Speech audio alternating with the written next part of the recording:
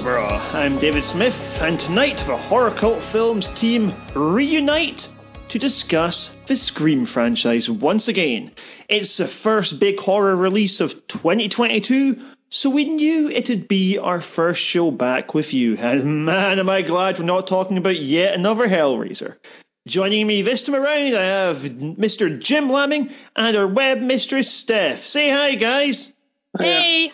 Now, we've mostly avoided talking about this one in our group chats, so personally, I can't wait to find out what we thought of this one. I got a feeling we're going to be disagreeing. It is probably going to be 2 against 1, but anyway, before all that, let's have a wee discussion about what else we've been watching lately. Happy New Year, Jim. What have you been watching lately? A few, as it's been a little while since we last recorded something, and we've had Christmas. And speaking of which, the HTF Secret Santa was so kind as to send a copy of Nightbreed on Blu-ray my way. Did so you like I it? watched. Yeah, I loved it. It had both versions on there. The director's cut, which is also known as the Cabal cut, which is the version I watched. And if you ask me, I don't know how they managed to get a 90-minute film out of that original, because I feel like the director's cut was too short. It was incredible. Everything from the sets, the story, the baddies, the Nightbreed. I was in love with it. From beginning to end, I thought it was fantastic. And you don't see films like that anymore. I mean, obviously, everything's all CGI these days, but the amount of effort that has clearly gone into that film and the amount of love in there is just unreal. And yeah, to take that long to get a director's cut out it just blows my mind that it's been so long. Yeah, I mean, the only version that I've ever seen of this was the Cabal cut. I saw it at Fright Fest back in 2012, and I agree. I mean, it just formed a coherent story. A very good film. That sounds totally negative, but as you say, it's visually astounding.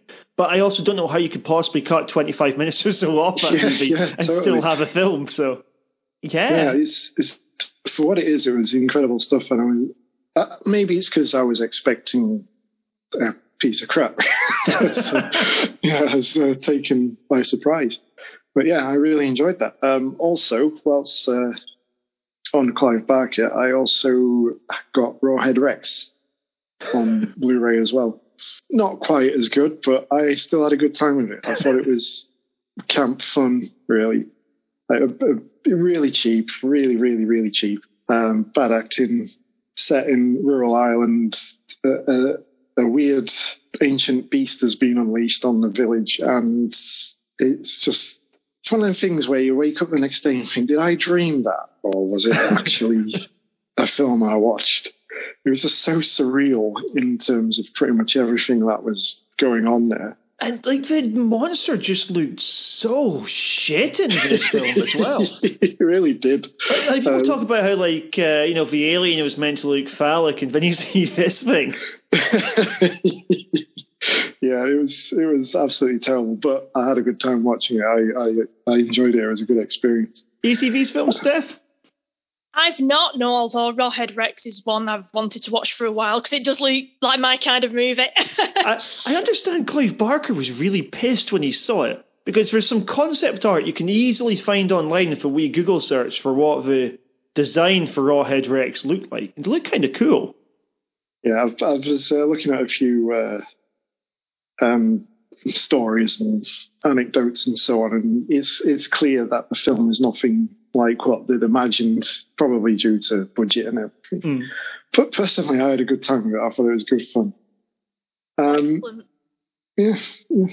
Moving on to something more recent, I watched Nobody. It's an action film kind of in the style of, I guess, John Wick and Red. It's by the same fight studio that do John Wick, 8711. It's Paul Odenkirk. Yeah, that dude from Breaking Bad. Yeah, Better Call Saul. Is he particularly convincing as a gun shooting killer? I really enjoyed it. I thought it was good fun. I've seen a few films like this. It's what I like to call dadsploitation, which is that kind of weird fantasy that dads probably have, where one day they're an ordinary guy, the next day they're an ass-kicking vigilante, I suppose. And it was entertaining. Some good cameos in there. Christopher Lloyd plays his dad, and he's just as badass in that as he is. It's just daft fun, really. But like a drier version of Red, if you've seen that with Bruce Willis and John Malkovich. Very similar in style to that, only the fighting's a bit more gritty. So a lot of blood, broken bones, teeth getting knocked out, that sort of thing. Very good fun. Yeah, I really enjoyed that. And also, completely, I'm only mentioning this because of a couple of things, but completely out there, I went to see House of Gucci the other day. Oh, I've still not seen that one yet. If you want to watch some A-list Hollywood actors do their best Italian voices, that's what you want to go and watch. Because that's all you're going to fix on during that film. Yeah, there's a story about this massive Italian fashion house, but when you've got Jared Leto basically doing his Mario 64 impression throughout the entire thing, it's me, Jared Leto. Let's go get the espresso. Literally talking like that throughout the entire thing. You just can't help but laugh at it. It's utterly ridiculous. You do wonder if they had any moments of introspection on the set of that film. I think the only one who was kind of self-aware was probably Jeremy Irons, and you can see it in his face when he's sharing the screen with Jared Leto. And you kind of feel a bit of second-hand embarrassment for him. It's just ridiculous, but very entertaining all at the same time. Cool. And Steph, what about yourself? What have you been watching lately? Well, I think it's been a bit of a while since I last was on the HF podcast. So what have I seen? The Ghostbusters Afterlife. Was very keen to see that. A mate of mine is obsessed. Him and his 7-year-old kid just love Ghostbusters, and they felt it was a bit of a letdown. They thought there might have been more to it, and I can definitely see what they mean by that. I thought there might be more ghosts, more adventure on that, but I think it was more of a love letter to, the first two films, and it works fine as something like that. And it was nice. It was sweet. There wasn't too much going on, because sometimes you've got films like, and I'm thinking of Pirates of the Caribbean here, where when it comes to sequels, they just decide to make the story so bloody complicated that there's just too much going on. So they kept it in the Ghostbusters movie. They've kept it very simple, and it's dealt with the grandkids, obviously the granddaughter's the spitting image of her grandfather. Yeah, nice and sweet. Christmas time rolls round. What did I watch? Sister Act. For some reason, I'm channel hopping during Christmas every year, and I always end up watching Sister Act. And it's on TV, and I love it, and it's a bit of fun, and I do have a lot of fun watching that movie. But everyone's going to have a Christmas tradition, Yeah. For us, it's a wonderful light vista Christmas movie. Oh, nice. How about you, Jim? Have you got a Christmas movie that you seem to watch every year? Quite a lot. We tend to do what we call the Christmas movie advent calendar, where we do a bowl full of Christmas films and draw one out every day on the lead up. Ooh. But I also have a bit of a bizarre Christmas tradition. My mum left on Christmas Eve, and I was watching Masters of the Universe at the time. So from when I can, every Christmas, I'll watch Masters of the Universe for whatever reason. Oh, fair enough. Are we talking the movie Masters of the Universe? Absolutely, yeah, the Dolph Lundgren classic. One of Jerry Goldsmith's best scores, if you ask me. And a recent one I've been watching was Romancing the Stone, with Michael Douglas in, and Kathleen Turner, I think it is.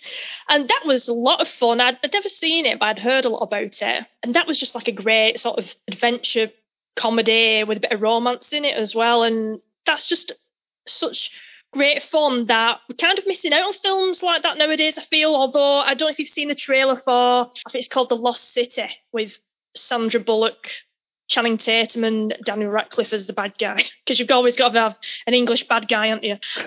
Although Danny Radcliffe is substantially shorter than both Sandra Bullock and Channing Tatum, so it does look hilarious, the trailer.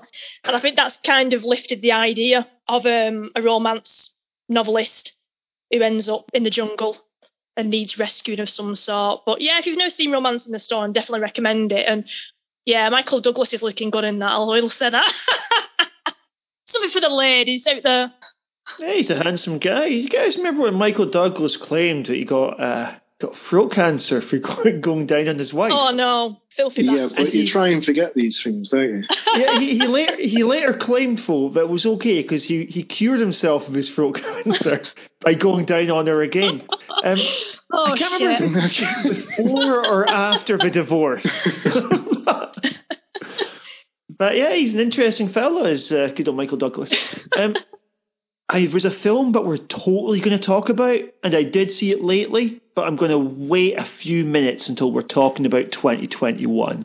So I'm going to mention... have you got any other films you watched lately? But there was one more. I actually watched a comedy with Keanu Reeves and Winona Ryder in called Destination Wedding. I don't know if you've seen it. Oh, I've never even heard of this. Yeah, I think it came it was released under the radar. I only remember the film actually coming out because there was discussion at the time about, obviously, both Keanu and Winona worked together in Bram Stoker's Dracula. And obviously they were doing press for this new movie. And then it turned out that during Dracula, when they worked together and they did the wedding scene, that they was actually married by a proper priest, like a Romanian priest. So they're actually like, yeah, we probably are actually married under the eyes of the Lord.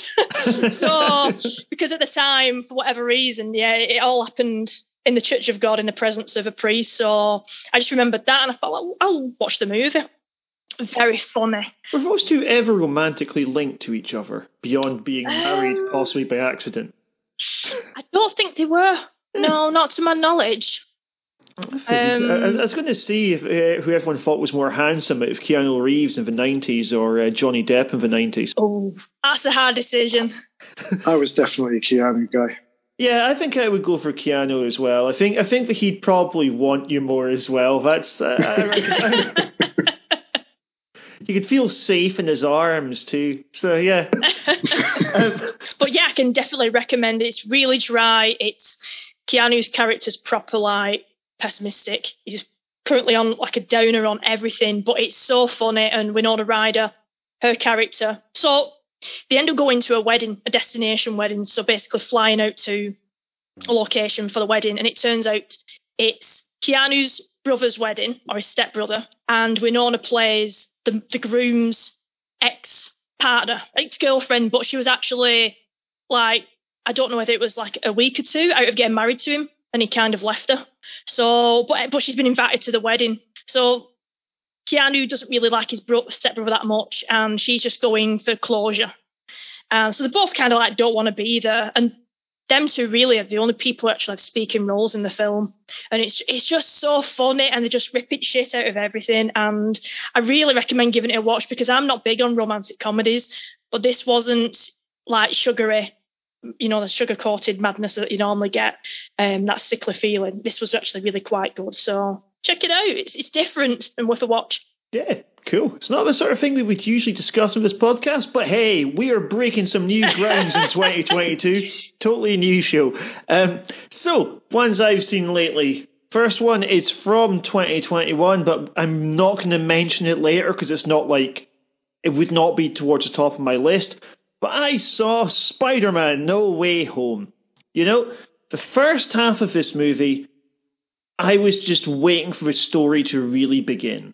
I was not a particularly big fan of it. The turning point is where we've got the fight scene between Peter Parker, Spider-Man, and Doctor Strange. Now, whilst keeping this as vague as possible, the stuff that came after that I thought was really well done. When we got a lot more payoff for the many plot elements that we're watching develop in the first act, and the situation just becomes a bit less stagnant. We have a more pronounced villain. We have a more interesting collection of heroes, shall we say. I thought at that point it became a much better movie. So that was the first film I saw back at the cinema for ages, because I hadn't been going on the run up to Christmas. Partly because I had COVID, which was problematic, but also partly because I was avoiding getting COVID again to then pass on to other people around the Christmas table. So that's a very welcome return. There's a wonderful bit in the movie where a member of the audience obviously hadn't seen the trailer, and bless him, there's a bit where Green Goblin's ball at the first act just comes rolling down. You hear it clink, clink, clink. This one voice goes, "No fucking way!"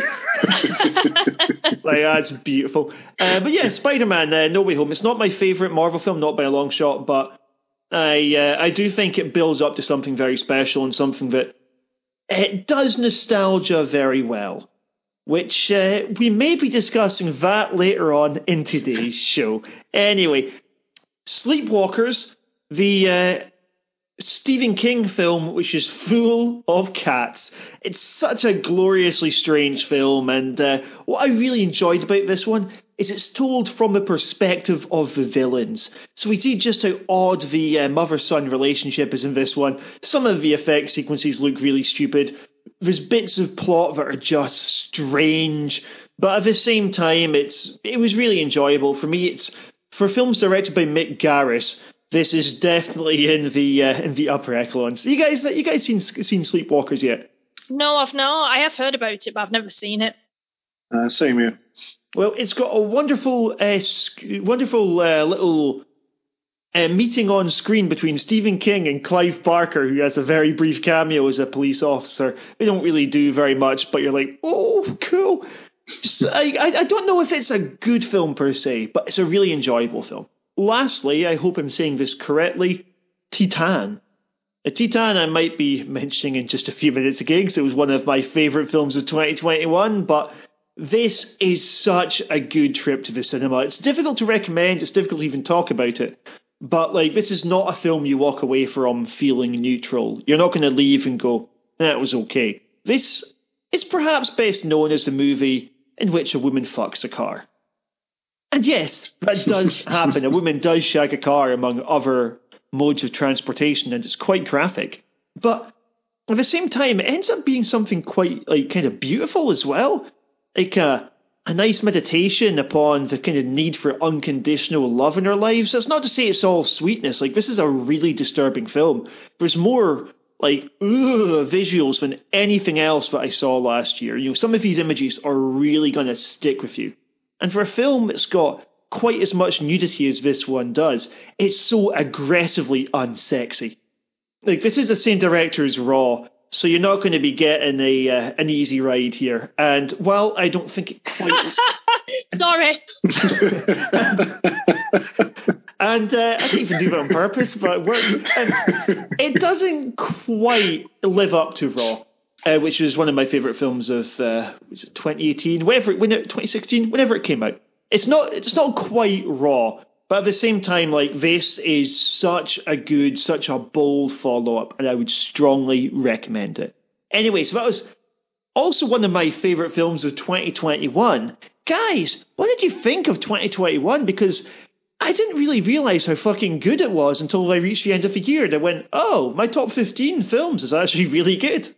Yeah, obviously, a bit of a slow start, but towards the end of the year, you look back and just realise how many times you've watched Mortal Kombat over the year. But did you guys have any particular favourites for the year? Keeping in mind this will be somewhat complicated because a lot of the films that came out last year will have release dates from 2019 or 2020 where they've been held up. I mean, in some ways, 2021 was the dumping ground in a way for stuff that should have come out the previous year. It's almost what we thought 2020 would be at times, where it was slow. But then so many good stuff was just going on streaming. So many good things were just showing up on VOD. Yeah, I would say one of the best films I watched last year was the Mitchells versus the Machines, which was originally going to be released at the cinema, was then picked up by Netflix. Oh, is that the animated one, isn't it? Yeah, the same studio that did Into the Spider-Verse. And again, they knocked it out of the park with that. It was a cracking film. It's like an apocalyptic road trip against technology, and it was really good fun. Great film, and I was really surprised how good it was. And I would say probably my other favourite film of the year would be Psycho Goreman. That was one of the ones I meant to see. What if it's like Bigfoot and the Hendersons, but like scary, right? I wouldn't say scary, but definitely a Bigfoot vibe to it. If Bigfoot was a homicidal alien, then yes, that would be the best description of it. It's so funny. It's by the same people that did Manborg, which is also hilarious, and I believe it was The Void. But yeah, it feels like a piss take out of those 80s kind of family put in that situation kind of films where they've got a stranger from the outside that is thrust upon them, and they've got to deal with it in their own way that they can, but obviously in a totally ridiculous kind of way. Very gory, very silly, and very, very funny. And Steph, what about yourself? You got many favourites from 2021? Yeah, I mean, I've got to agree with Jim. I had that lined up in what I was going to say. Steve Kosinski's, or Kostansky, I think his name is, Steve Kostansky, Psycho Gorman. I mean, that was fantastic. That was just like nostalgic. The characters on how they created them as well was just so inspired. It was like being a kid again. An 80s soundtrack, and it was just, it's just awesome. David, you got to watch it. I can't believe you've not seen it. I've seen one of his films. I've seen The Void, and honestly, like The Void's a really nice movie, right? It's kind of, it's almost like a Clive Barker style film, right? Just use that name again, but it's weird to think of that guy making a comedy because, like, the Void takes itself very seriously. It's a very good film, but I think The Void was their step up from low budget, stupid films, basically. So people have seen Manborg, that sort of thing, and then he's obviously got studio money to do The Void, and Psycho Gorman's an amalgamation of the two. Really? Yeah, because looking at his IMDb right now, we've got Leprechaun Returns, for instance. We've got the well, actually, that came after The Void. Fuck. The Void when Leprechaun Returns. Maybe it's up in advance. You got Father's Day beforehand. You got a whole load of shorts, including The ABCs of Death, too. And Biocop will be on there as well. That plays after Manborg. It's like a made-up film trailer, and that was so funny. All practical effects. It's all done, using props and masks and stuff like that. It's very good. But I would say about Psycho Gorman as well, Steph mentions that it's quite nostalgic. It has that vibe to it, that 80s vibe to the stuff you'd watch growing up, be it stuff you shouldn't be, stuff you'd see on Saturday morning TV. Unlike, say, the new Ghostbusters film, Spiderman, so on, they're trying to tap into nostalgia, but in a more in-your-face, heavy-handed way that doesn't seem to pay off. Whereas Psycho Gorman, it's subtle. It's like you recognize what you're watching, but you can't quite put your finger on where you've seen it. Whereas a lot of modern sequels these days, which we're probably going to discuss shortly, just feel like, oh, look, remember this guy? Remember this bit? Whereas Psycho Gorman just does it in a much subtler, much better way. Cool. And it has like this main character, Mimi, and she's annoying as fuck. I mean, this girl has done really, really well for creating this, because it's basically it focuses on like two siblings. There's other people in it, obviously, but there's this girl and her older brother by a few years, but she's definitely one that wears the trousers, and she's annoying as hell. But throughout the film, you actually get to respect that that's her personality, and it's just so funny. It's just one of those films that just puts a huge smile on your face, and I couldn't stop smiling throughout it. Just trying to think of other films I watched last year. Yeah, Benny Loves You, the one with the teddy. So you've got basically like a Chucky scenario, I suppose, with this little teddy that doesn't want to be thrown away by his own ruse. I don't know, in his 30s. Decides he's possibly too old for his favourite childhood toy. And Benny, his child toy, is not going to let him get away that easily and starts to interfere in his life. Oh, it's amazing. If you've not seen it, I think it's available on... It was available on Sky. I think it's available on Amazon as well. The year it came out at Fright Fest, which I think was probably 2019, it was the most talked about film of that year. I'm not surprised. A lot of people absolutely loved this one. It's such a great... I mean, you guys know anyway, and if you listen to this even, you'll know I love my creature features and things like that, so... A doll like comes to life is just right down my alley. And they actually made the dolls where you press the hand, it talks, the sayings from the film. So yes, of course I have one. I've got one right here. I was there on the day that they put them for sale on the website. So if you're reading this or listening to this podcast, should I say, then get over to darkline.co.uk. I don't get a commission, unfortunately, but get yourself a Benny. Oh, can you squeeze his hand so we can hear him? Oh, yeah, let me see if you can hear him. Can you hear that? Yeah, we did. I'll see if he's got another one. There's about 12 phrases. He's got a little plush knife in his hand, and it's just absolutely brilliant in a little jazzy waistcoat. I mean, I love stuff like that. I've got so much film tat, it's unbelievable. I'm just thinking of other films as well. This one... I can't say it was a very well-made movie. Can't really say I enjoyed it because it's just violent as fuck. And I know, David, you really wanted to watch this. I think it came out at Fright Fest as well. The Sadness. Yes, that's right. I was doing Fright Fest online, so alas, I never got to see it. But yeah, I've heard this really pushes the envelope. This one. Yeah, it's very violent, sexually so as well. It's. I must be getting old because, as we're going to discuss further on in this podcast, scenes of really graphic violence and horror in that way just does not push my buttons. And not that it ever did, but definitely not anymore. I find it a lot harder to sit through. And I was halfway through the film. Actually, I don't even think I was that. I was 30 minutes way through the film and I wanted it to end. That's how traumatizing it was. For me personally, The Sadness. It's just such a hard movie to watch in terms of the on-screen graphic violence. The story's interesting. It's got very much like the typical zombie film, with you've got survivors and they're just trying to stay alive. So it's got that typical sort of feel. Aye, because it's like a virus, and everyone who gets it just kind of goes berserk. Yeah. Yeah, it kind of. Pretty much, you've summed it up there. They just go berserk and it takes everyone down to the natural primal instincts, which would not want to spoil it, which is basically turning to violence from a brutalistic fighting point of view or from sex. And yeah, it's not an easy watch by far, but it was really well made and it was done. So, I have to award it some credit for that. But yeah, it's worth a watch, but it's not an enjoyable watch, if that makes sense. There's one particular film from last year that I want to bring up. First, I'm just going to mention it's not close to my top, but I do want to bring it up.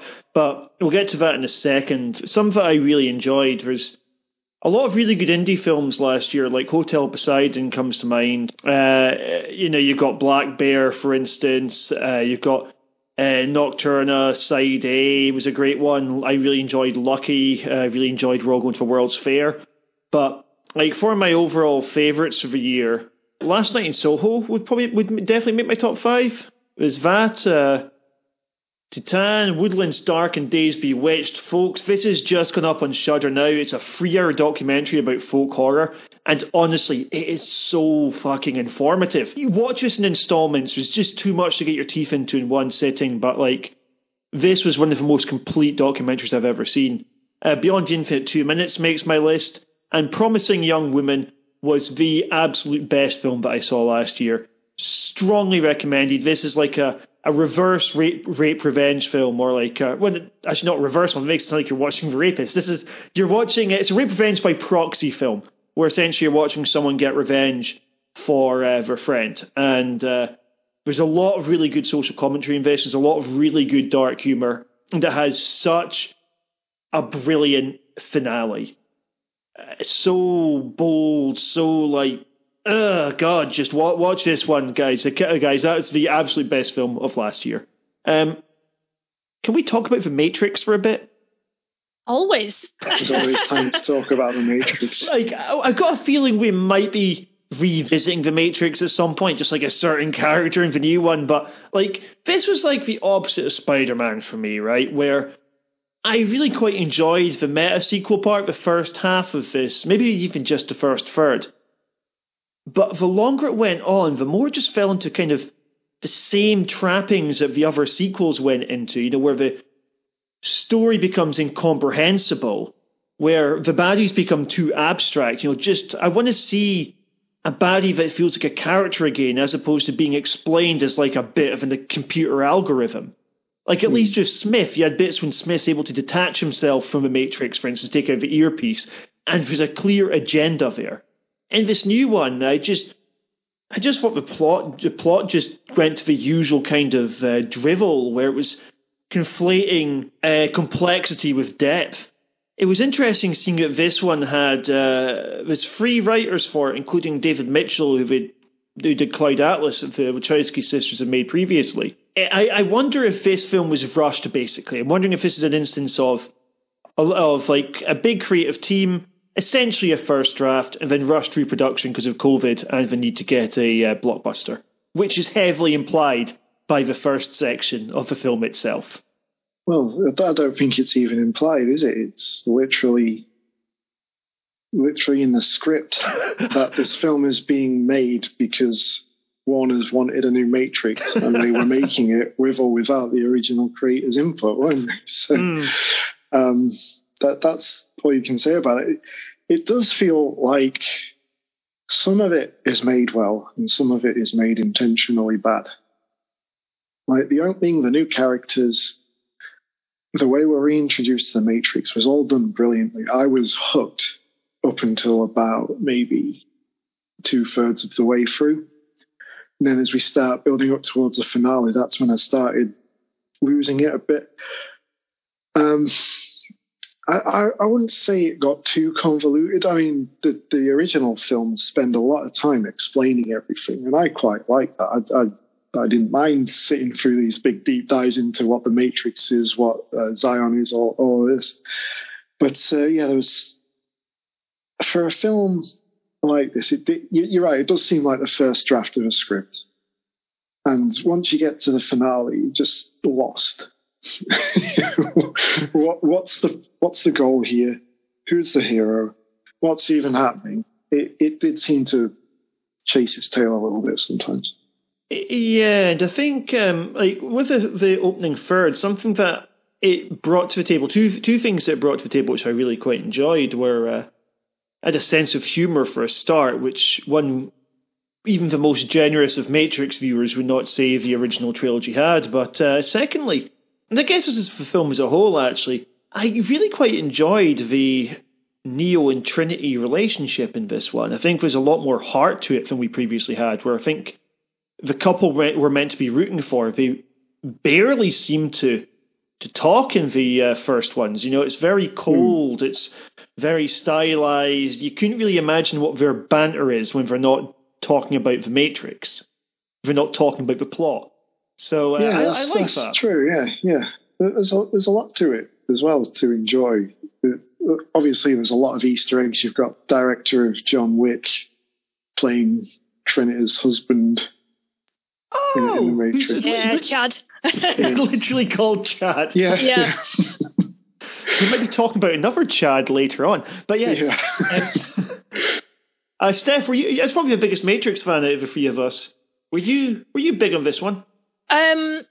Say if it was keeping it in canon with the actual trilogy and that storyline, then it's, I can't say not really, because it does feel like, and like Jim's already said, as was alluded to at the beginning, that this has just been forced by Warner Brothers. I mean, I feel sorry for the Wachowskis because they had this vision, they had this story, and for me, they wrapped it up in the trilogy. They told it from beginning to end. To be honest, even one Matrix movie for me would have been enough. But no, they had the story with the war and everything, and how it wrapped towards the end in Revolutions. And you've got Trinity helping Neo, obviously Trinity not sacrificing herself, but she obviously becomes a victim towards the end, and Neo sacrifices himself as well. The end. Oh, that's what it should be. But then you've got Warner Brothers, who, I'm not saying this is what they think, but obviously, like a lot of studios, all they're interested in really is making money. So let's resurrect the entire thing. Let's probably bring the old characters back, something what we're probably going to mention later on with the Scream thing. But that story was told, but you can't, it's like studios can't let things lie. No, they have to resurrect characters. They can't have like a bleak ending. You know what I mean? Yeah. And Yeah. But with Warner, because what other franchises do they have? They had Harry Potter, I think, right? DC Universe, that isn't exactly doing so great. They're Warner, aren't they? So I suppose, yeah, what other IP do they have? Was it Lord of the Rings and The Hobbit? That was Warner Brothers. I'm not sure, but I mean, if I was the Wachowskis and I'd come up with this idea and I've got told that they're going to make it whether I'm involved or not, then I would have probably done what Lana Wachowski's done. Make a fourth one. And this is what I feel has happened is I've put the nail in my own coffin and said, right, I'm going to fucking end this before it can go anymore. I'm going to put people off. I'm going to sort of tell a story, say what I want to say in it, and make there not be like a demand for any more Matrix films, because it has kind of bombed, really. You hear people, I actually really enjoyed it, and the more I thought about it afterwards, the more I actually enjoyed the film for what it had to say on society, on technology. I mean, the Merovingian was fucking sounding off about life as it currently is, and like technology and how we don't talk anymore, and art and poetry and books and things. And I just, like I said, the more I think about it, the more brilliant it is.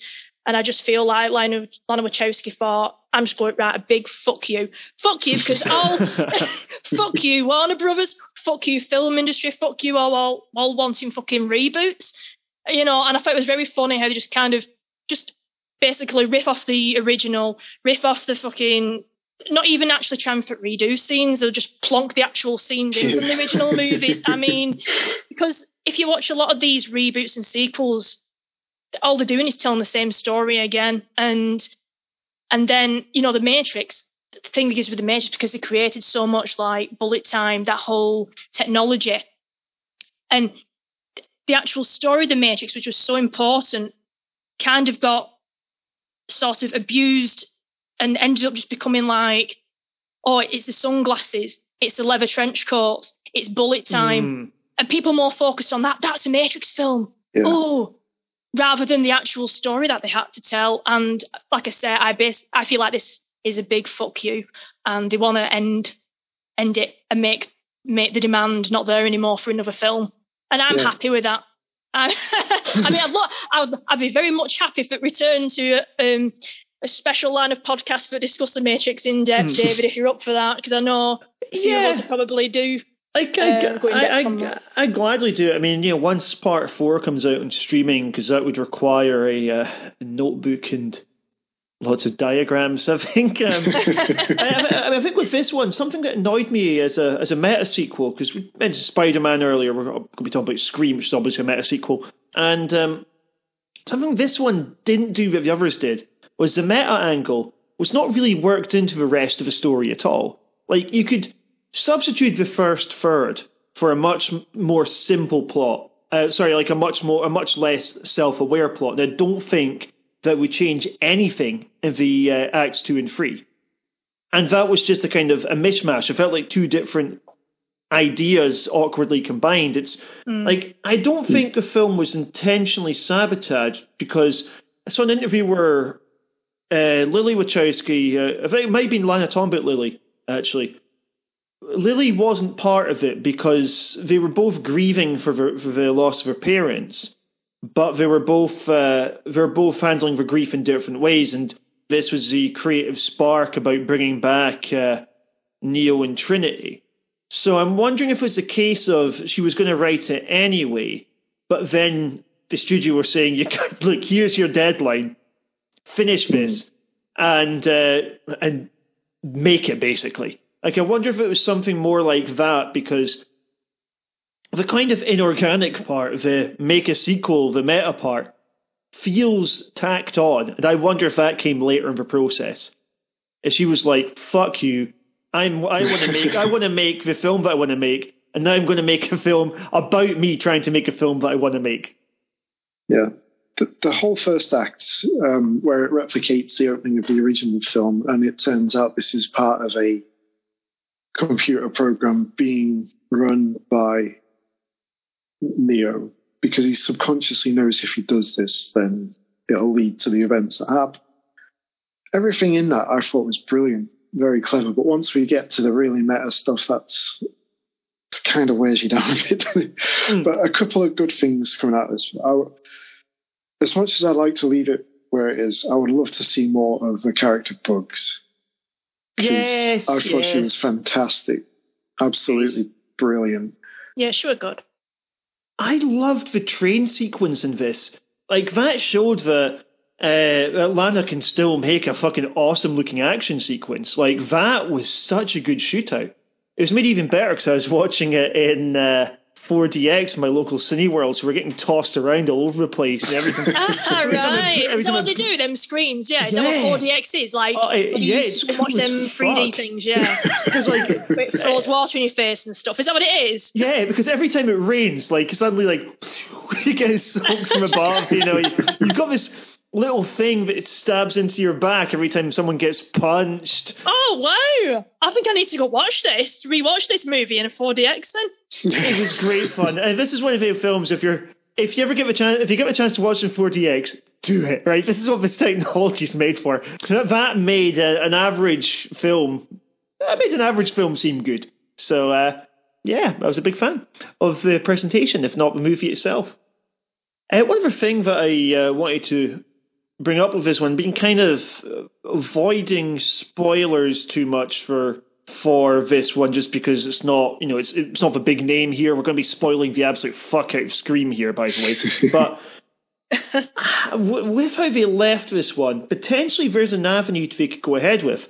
But something I'd like to see in a Matrix film is more this idea of buyer's remorse, because we talk about this in the first with Cypher. How Cypher is saying, look, I want to completely forget about this being a simulation. I just want to enjoy a steak again, right? And that's the grubby deal that he's making. I wonder, if you were awoken, you see the world for what it really is, and then you go, oh, I kind of miss my creature comforts. Like, I miss being able to just like sit on my ass and watch telly. I miss my simulated partner and stuff. Like, the kind of adjustment period, I want to see that more explored. Like, with Neo doesn't fit in his world. So you can take him out of that world, and it's not like he's going to have an existential crisis about this. If anything, he feels better because he knew there was something else. Whereas a lot of people being like, people are being forced awake, for example, then I reckon you've got quite a good premise of, well, we want to mutiny. We want to return to the Matrix. Put me back in the machine. If I don't know, but I don't care. And I'd like to see that angle explored more. So, Lana, if you're listening and you fancy making another Matrix, that's the way forward, I think. But they could do so much as well from, before the events of the first Matrix film. I mean, because I don't know if one point there was maybe idea of them exploring maybe other tales through maybe like a TV series. I know, of course, they did the Animatrix, which covered bits like that. I suppose that's an opportunity. I know they did comic books and things, so maybe there's more of that to do in those books. But I think it's a very rich idea. Yeah. And I think if it's allowed to be done properly with a story to be told, then it's good. But if they've had their arm up the back to make one purely for financial reasons, then that's not cool. You mentioned TV a second ago. I feel it would be foolish if I did not quickly mention Yellow Jackets, everyone. If you haven't been watching Yellow Jackets on Sky, you absolutely should. The first season is all done. It's now available, and this is such an intriguing little mystery drama. What a cast. It's like a much darker version of Lost in some ways, but we have two different timelines from the beginning. We've got a football team, or a soccer team as they're going to be in the States. Plane crashes in the wilderness somewhere in Canada, and the idea is, well, it's not been outright said, but the suggestion is that they resort to cannibalism. And then we've got the present day, where some of them are characters in the present day, and they're seeing repercussions for what happened in the 90s. We don't quite know what happened in the 90s yet, and they're very good at like giving you little pieces, little hints, little bits of intrigue. And unlike Lost, you don't imagine they're making up as they go along. It doesn't seem to be quite as bogged down in supernatural elements. We're not going to have time travel on this show. You know, we're not going to have like two gods fighting over an island at the end. I hope. But yeah, Yellow Jackets is fantastic, and other recent shows. The Dexter revival was fine. The finale was really good. I was a big fan of how it ended. I think it more than justified its comeback. But at the same time, the season kind of fell into a lot of the biggest problems that Dexter, in its original run, did. Some iffy writing, characters doing things just because it advances the plot, and a huge over-reliance on voiceovers, or Dexter's dark passenger, and this time it's Deborah as opposed to his dad, who's speaking to him. And last TV show I want to mention is Chucky.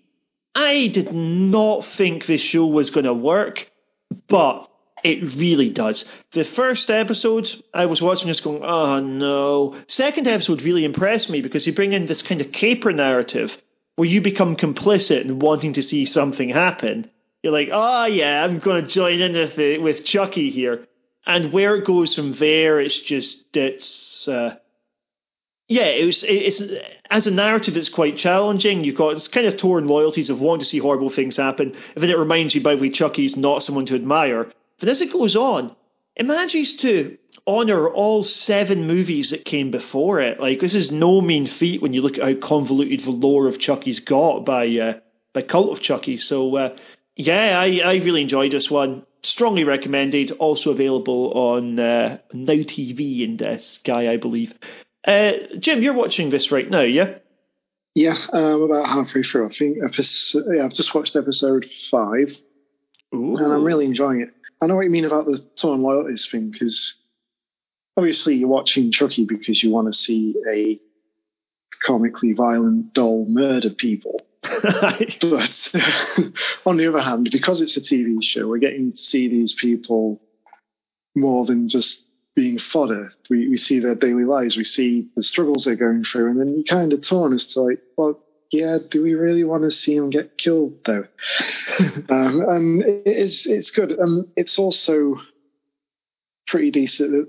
It's like that teen kind of slasher style as well. I don't think any of the main characters are over 15. So you've got that element of the kids on an adventure in danger, that sort of thing. That's always ups the stakes, I find, in stuff like this. Oh yeah, there's a really good sense of peril running through this one. I really enjoyed the Child's Play remake. Opinion that I might justify at some other point of this show, but I thought it was really underrated. I thought it was really good fun. But this, I am glad Don Mancini didn't get to make another film, because we got this instead, and hopefully we'll get a season 2. Without saying what happens, it kind of sets up a second season, or at least there's a potential for a second season. Oh, the last scene, by the way, of this one is fucking hilarious. So enjoy when it arrives. Now, we go from comeback TV shows to a comeback movie, folks. Let's cut to the chase and talk about Scream 5. Certain rules to surviving. Believe me, I know. They always come back. The killer is a part of something in the past. This one just feels different.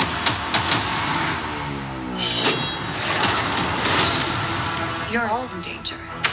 Huh? Where? Sydney. I've seen this movie before. Not this movie. Scream 5. Now, I believe this is a special day for Scream, right, guys?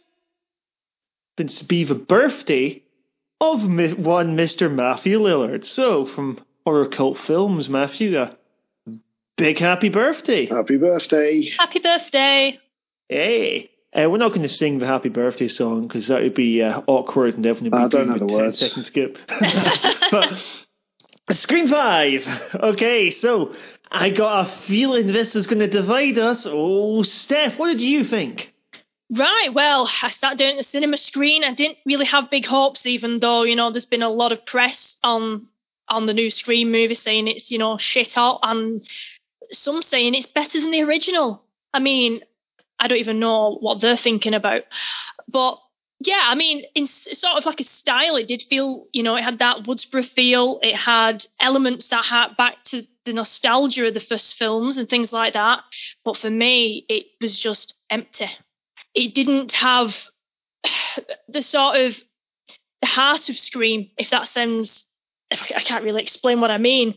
It had the teenagers, okay, it had them, but they're all shallow. We didn't have the sort of characters that we were familiar with, for instance, in the first, second, hell, even the third or fourth film, and I'm not really a fan of Scream 4, to be honest. Are we unfavourably comparing this to numbers 3 and 4? You know what?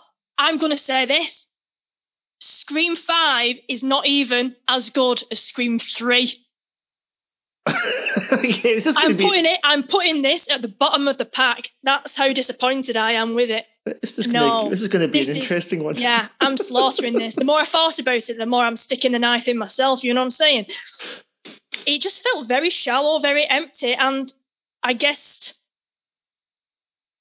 the person or persons behind the mask... Oh, we're doing full spoilers here. Oh, we're doing full spoilers? Yeah, I guess who the fuck it was quite early on. And it was just... The characters, I couldn't get involved with them. I mean, you had Sam Carpenter, the lead character, I couldn't gel with her.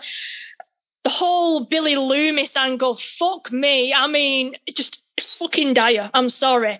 And Billy Loomis is fucking ghost, and I have to take pills so I don't become a serial killer too. But embrace your inner serial killer so you can rescue all your friends. Okay, I will. It's just like, what? and then they just gut Dewey. I mean, in such a sick scene, and I referenced the sadness before, and now I don't know if I'm getting old or whether just violence is going too far these days, but I just found it really sort of violence for the sake of violence, where I found Scream movies previously have a lot more humour to them, and yeah, I know they're stabbing the knife into someone, but I don't feel like the previous films showed as much. Had as much visual violence on the screen. First three definitely didn't. Scream 4 was kind of a violent exception because I think they had to respond to torture films having come out. But yeah, this was notably... I mean, without death, I was fine with that just because I thought, this is Dewey's death. We're killing a legacy character. It's his Han Solo moment here. Spoilers for Force Awakens. It's his Han Solo moment. He's gonna get killed here. Let's make it horrible to watch. Like, for me, I thought that was okay. But I'd agree, this is a more violent film than we'd seen in any of the previous ones. Yeah, I mean, you've got that Wes, the lad with the blonde hair. We thought we might get a psycho moment, and they even had... That pissed me off as well, and I know Ross isn't here today, but I remember in his review, and he's mentioned it, that he found the idea of, is somebody lurking behind the open fridge door? No. Is someone lurking behind the closet door? No. And it's like, but to have that, Wes pinned up against the door and have the knife go into his face and it popping out at the side, do we really need to see that? It just seemed very violent.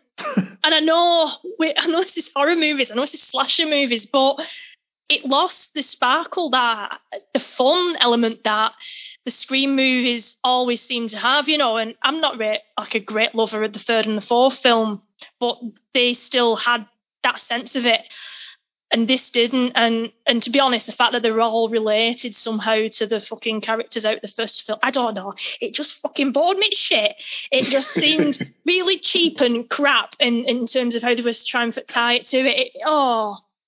can we just put a nail in the coffin of Scream now? Because I'm sick to death of all these bloody remakes when there's a load of talented writers out there with new ideas. Let's just fucking stop it, eh? Let's stop it. Only thing I did like about this film, Jasmine Savoy Brown, very good. Oh, yeah. And I wish also in Yellow Jackets. Also in Yellow Jackets. And she was in Sound of Violence. Yeah, that's right. She was good in that. Yeah, she was a really great character, and I wish we saw a bit more of her. And there was something about that Wes, Mr. Blondie. I don't know, he looked an unusual character, and I think I would have liked to have seen more of what he would do, or what his character might have in store. But unfortunately, it was one of the first ones for Ghost. So yeah, I didn't really enjoy it. And Jack Quaid is. Yeah, he had that horror, he had that angry element, but he's just too nice a face. And I watch him in The Boys, and he's just too nice. I can't equate to that. Right, Jim, you got to have something positive on this one. Well, I was definitely a little more open-minded going in. I wasn't sure what to expect. I know Ross was getting excited over the reviews coming in. It was like a transfer deadline day for him.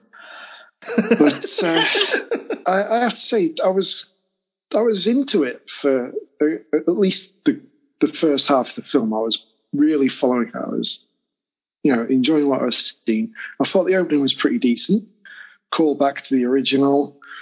And it surprised me by them not actually killing the victim they were tormenting at the very start. So, I thought, we're getting a change in direction here. It's not going to be the same. So Scream that. We've got the, obviously, phone in the suburbs. Yeah. You've got Chekhov's inhaler being introduced. As soon as someone's got an inhaler, that's going to be used to their detriment later on. It's like, for someone not just have asthma and it not be their downfall. You even got the technicality for why they got the last question wrong as well, just like the first one. Yeah. I mean, it's Scream. It's going to be meta on different levels. They're going to have something they're moaning about. They're going to have something they're trying to replicate. In this one, you've got them taking a piss out of A24 style horror films, which I guess it's the kind of snobbery towards it and the other horror subgenres. See, this is something I take this over Scream 4 for, because it acknowledged that horror had moved on. In Scream 4, they went, we're just not really going to mention, we're going to allude to torture films a little bit, but we're not really going to mention that people aren't making slashers. So they make it about remakes, whereas with this one, I quite liked it very explicitly saying, look, slasher films, they're a bit long in the tooth nowadays. Like, the whole elevated horror thing's obviously a load of bullshit, and we can go into that another time, but although you could argue that 1996, Scream itself was probably elevated horror. But I quite liked for just sort of showing, like, do people really make slashers? And that's almost acknowledging the uphill battle that this film's going to have to work. Yeah, and it did kind of subvert my expectations. Obviously, it does touch upon it as we get further into the film, but this one's just called Scream, not Five Cream, as Steph was hoping for. Oh, yeah, Five Cream! So I'm thinking, are they going to get rid of the original cast? Are we going to have like a soft reset here? Everyone's going to get killed off and we're going to start from scratch, maybe. But as we've already mentioned, the only one of any significance that does meet their fate in this one is Dewey. Which was probably the most upsetting. I found him the most endearing character out of all five of these films, accumulatively. Gail, I probably wouldn't have batted an eyelid if she'd have met a demise in this one, because she felt like she was there because it's who she was. Gail's my favourite character in the original films, and she was different in this. She was far less of a boot this time around. They had like, oh, she's got her film crew there, but we do believe her when she says she's 90% there for Dewey. Yeah. You've got the bit where Sid says, oh yeah, that was a bit of a Gail Weathers thing to do, almost like harking back to the past when Gail was just kind of like like basically the sort of low key antagonist in the film. She definitely changed. Still, I quite liked. I sort of drew attention to the absurdity of her character. And we were like, we're going to have the morning TV presenter doing this, and you're like trying to imagine Kay Burley solving a crime or something. Yeah. Hey, there's an idea for a movie. I guess Kay Burley and Susanna Reid solving a crime together. But. Yeah, it does highlight how absurd some of the characters' arcs have become. And yeah, Gail's not there for her own personal gain this time. She's there because she's genuinely concerned about Dewey. And I've got to say, it was lovely hearing his theme music played again. Oh, yeah. Their scene together, firstly, I didn't expect that they'd even share a screen at all, because obviously in real life, the two of them were divorced and apparently broke up on Scream 4. It was interesting that they kind of acknowledged that within the movie. We're going to have the actors talk about their breakup, and I thought we got some really quite heartbreaking moments in that. Like, I liked some of the dialogue's a little bit forced, especially considering that we can. Dewey said they hadn't spoken in 2 years during this, but the idea that we had that they'd go, well, this is what the problem was talking about New York, as if that wouldn't have come up. We know that he's might be kind of passive. I don't buy that he would have just done a runner and not said anything about why he left. Still, the bit where he's telling her, it's okay in the morning because he gets to pretend he's still with her. I thought that was really sad. I thought Dewey's life in it was really sad. And yet there's still this kind of goodness there. He originally tells him to fuck off. But then he calls Sid, and then Sid goes, they're lucky they've got you to protect him, and that's reminding him what his role is, what his role's always been. And, Gail says it herself when she refers to Dewey as her best friend after he dies, since he's no longer her partner. But the main thing that stuck out to her was this is a guy who's committed to helping others. It just ended up being his downfall. So, yeah, I really liked what we did with Dewey. It was sad. One of the legacy characters was going to die. I sort of thought would be him. And yet I still found it really quite moving. And also, as I said earlier, the brutality of how they did it, I thought was really good.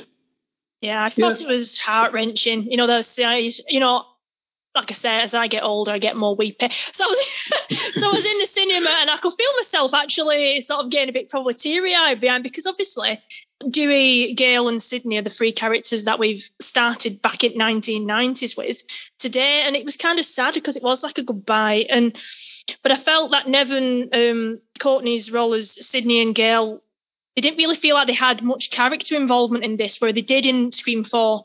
They just kind of were brought back in because obviously Ghostface was back, and they're just a bit more on the sidelines.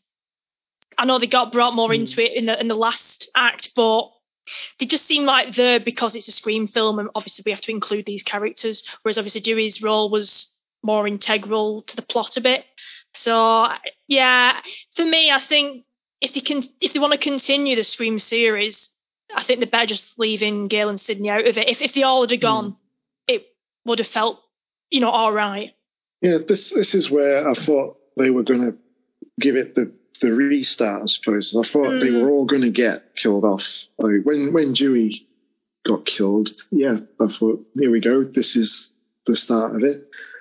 But they just left it at that.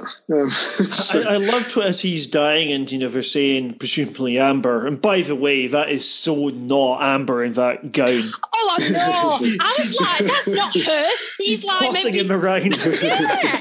I was like, for God's sake, this stretches bloody reality and she's like the same height as him and throwing him over his shoulder. He's completely bloke underneath that, isn't he? Do you know what I mean? Or a very tall woman. Well, yeah, but not her.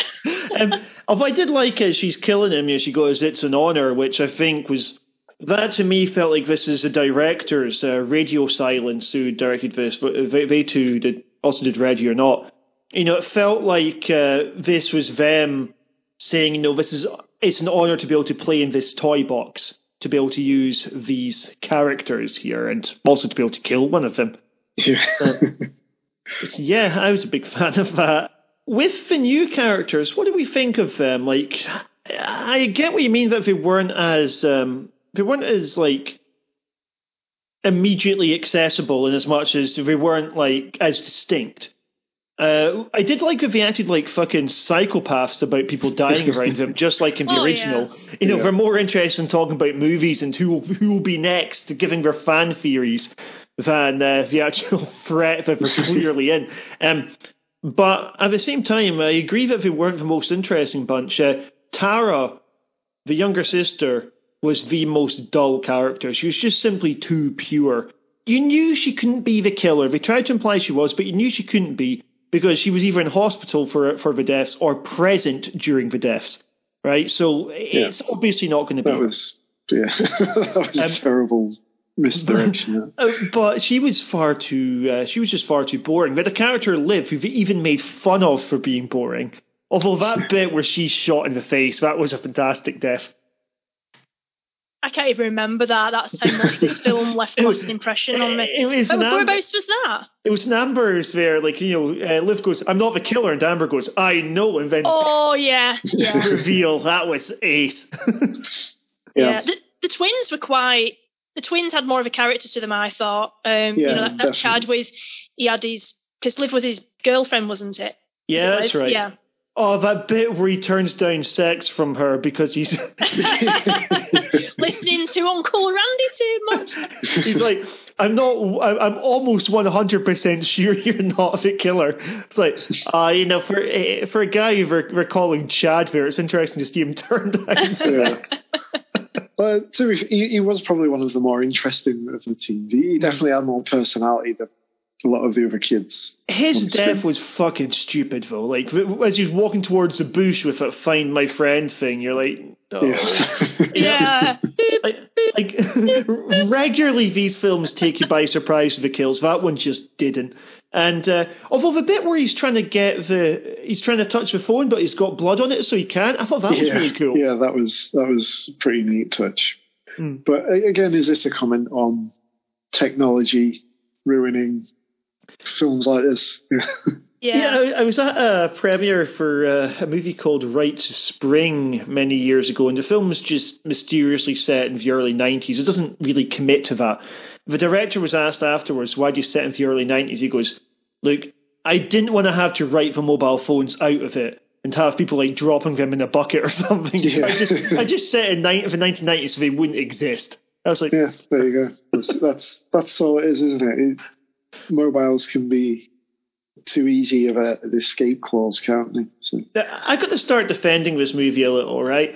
That beginning sequence, I thought, was really well done. I loved the way that they were able to use the quiz format to introduce new audiences to the main characters.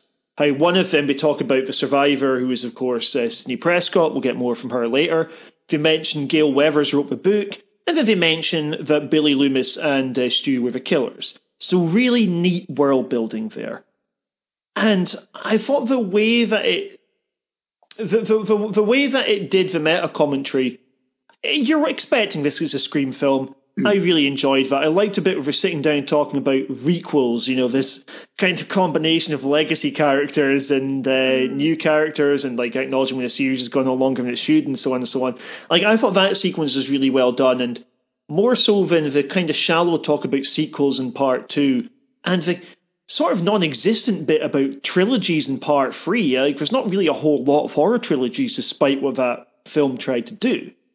And then part 4, which sort of bypassed a lot of the recent developments. I thought that this was really committing to the Scream concept again. And, I love the baddie's motivation as well. The toxic fandom stuff was so well done. Talking about, how can fandom be toxic? It's all about love. The sort of people who you imagine were, sending abusive messages to Rian Johnson, who was quite funny when he made his shit stab film. Or, sort of people who never even played The Last of Us Part 2, but just know it's shite because it's got a lesbian in it. That sort of fan. I loved seeing them being the villain, that kind of mentality. Because the thing is, the film's gonna be dismissed anyway, but I liked that it was taking a pop at a lot of people who will also hate it. Yeah, but it kind of got a bit too meta for its own good by that point, if you ask me. Because you've literally got Gale saying, we're going to make sure no one remembers these two. After they've been killed. You're going to write a book about it? No, we need to forget about these. And the bit where he goes, it's a bummer that it's me, isn't it? And imagine a lot of the audience like, yep. Yeah, because you look at this guy, you can already see he's punching above his weight as it is. And then look into how elaborate their fucking plan was from the get-go. It's like, the chances of him going out with Sam were pretty fucking slim in the first place. Yeah. So he's got to have been doing some top-tier gaslighting to get with her. He's a handsome chap too, isn't he? I don't know. In the grand scheme of things, trying to, find her in some dusty outback town where they supposedly live. Do you know what I mean? Yeah. Or him and bloody Amber just hooked up on Reddit or wherever. Oh yeah, let's go find her. And we know the fact that she's Billy Loomis's daughter. Oh. I wish I could bloody forget it, Jim. Jesus Christ. Right. Something I'm going to agree with you guys on. Billy Loomis. The daughter concept was okay. It doesn't make any sense that if it's about Billy Loomis's daughter's coming back, why she'd want to kill a relative of Stu didn't make any sense. Why she'd want to kill Deputy Hicks, who wasn't even there, would make any sense. And Deputy Hicks's kid. Or, sorry, detective they are now, isn't it, for not deputy any longer. But seeing Billy in the mirror, pointing her to embrace her inner serial killer made absolutely no fucking sense. Right? This is a series where killing villains is standard, right? Sidney has killed villains multiple times in this by now. Tapping into her inner serial killer is completely inconsistent unless we're meant to think that Sidney and Billy are somehow equivalents. This has never been implied by the world these films take place in. Okay, this is a world where the police are completely useless if they're present at all, right? It's weird to try and redeem Billy, since she's also surrounded by inspirational characters. She's got Sid, she's got Gale, she's got Dewey. Fuck, she even has her own sister. And yet she needed him there to tell her to defend herself. It could have worked if it had been implied that she'd go on to kill more people, so that's her embracing her serial killer, as opposed to embracing her inner self-defender, which Billy isn't, because he's a killer. If even she's going to kill more people, for instance, like maybe she dons a mask, or at least they could have had a bit where she has the opportunity to kill Ghostface, but chooses not to, and then Ghostface ends up killing someone else because she didn't kill Ghostface. Where she's like, I'm not going to be like you, Billy, I'm not going to kill Ghostface. That could have made it meaningful, but it just made no sense that she needs him to complete her arc, especially as the arc is undone the moment it's over, since she's presumably no longer a serial killer. Like, making her Billy's daughter, that was absolutely fine, but his appearances, which admittedly the CGI looked alright on it, you could have removed all of those, and I think the storytelling would be neater than it was. For me, that was the film's single worst part. And I say that as someone who generally really quite liked the film. Yeah, it was silly, but I kind of liked it. I thought it was taking things in a new direction at first. I thought, maybe we're having a bit more of a supernatural twist to this, rather than the same old shtick we've had the last 4 films. But that quickly went out the window as, we get the reveal. But yeah, it did seem pointless. It felt like it was there for nostalgia purposes, fan service, that sort of thing. Mm-hmm. The kind of thing we've already talked about a few times already. And yeah, bits like that. We've got far too many sequels doing the rounds at the moment with silly callbacks to the previous films. Remember this guy? Well, yeah. But I mean, what would have been clever, what would have been even more fun, is if it was the Billy Loomis from the Stab films rather than the Scream film, because she's not going to know what he sounded like. Yeah, that's he died when he was a teenager. So how funny would that have been? You know what? I was getting ready for this. I was like, she could have researched him through like documentary evidence, and you're like, but the voice, I got nothing. I got nothing. Like, how would she know what he looked like, especially at the point of him, like murdering pretty much people in Stu's house? Yeah. How the hell did she know what he looked like back then? They have photos. We've got that lovely bit where we're in Randy's house, and we've got like this weird publicity photo of Billy Loomis. Yeah, but the weird is covered in blood spots and everything. So this is like finale of Scream. Yeah, like holes in a t-shirt and everything. Yeah. Like where they're all jabbing each other. I can buy that someone recorded the news in a VHS and she saw it later. But yeah, that voice part, I've got absolutely nothing to combat that. You're like, unless Billy Loomis, was had a lot of home videos or something. How to be a serial killer. Oh, that attack scene in the hospital was so stupid. The thing with Scream is we've got this sort of balance between saying, all right, we're going to make our killer is going to get like lamps chucked at him and shit like that. But this was just too scrappy. Like at that point I was going, I don't really buy this killer as a threat, which is perhaps why they went, hey, we got to add stakes, we got to kill a legacy character and then do that later on. Yeah. Well, it seemed to me like the killer was never going to kill her.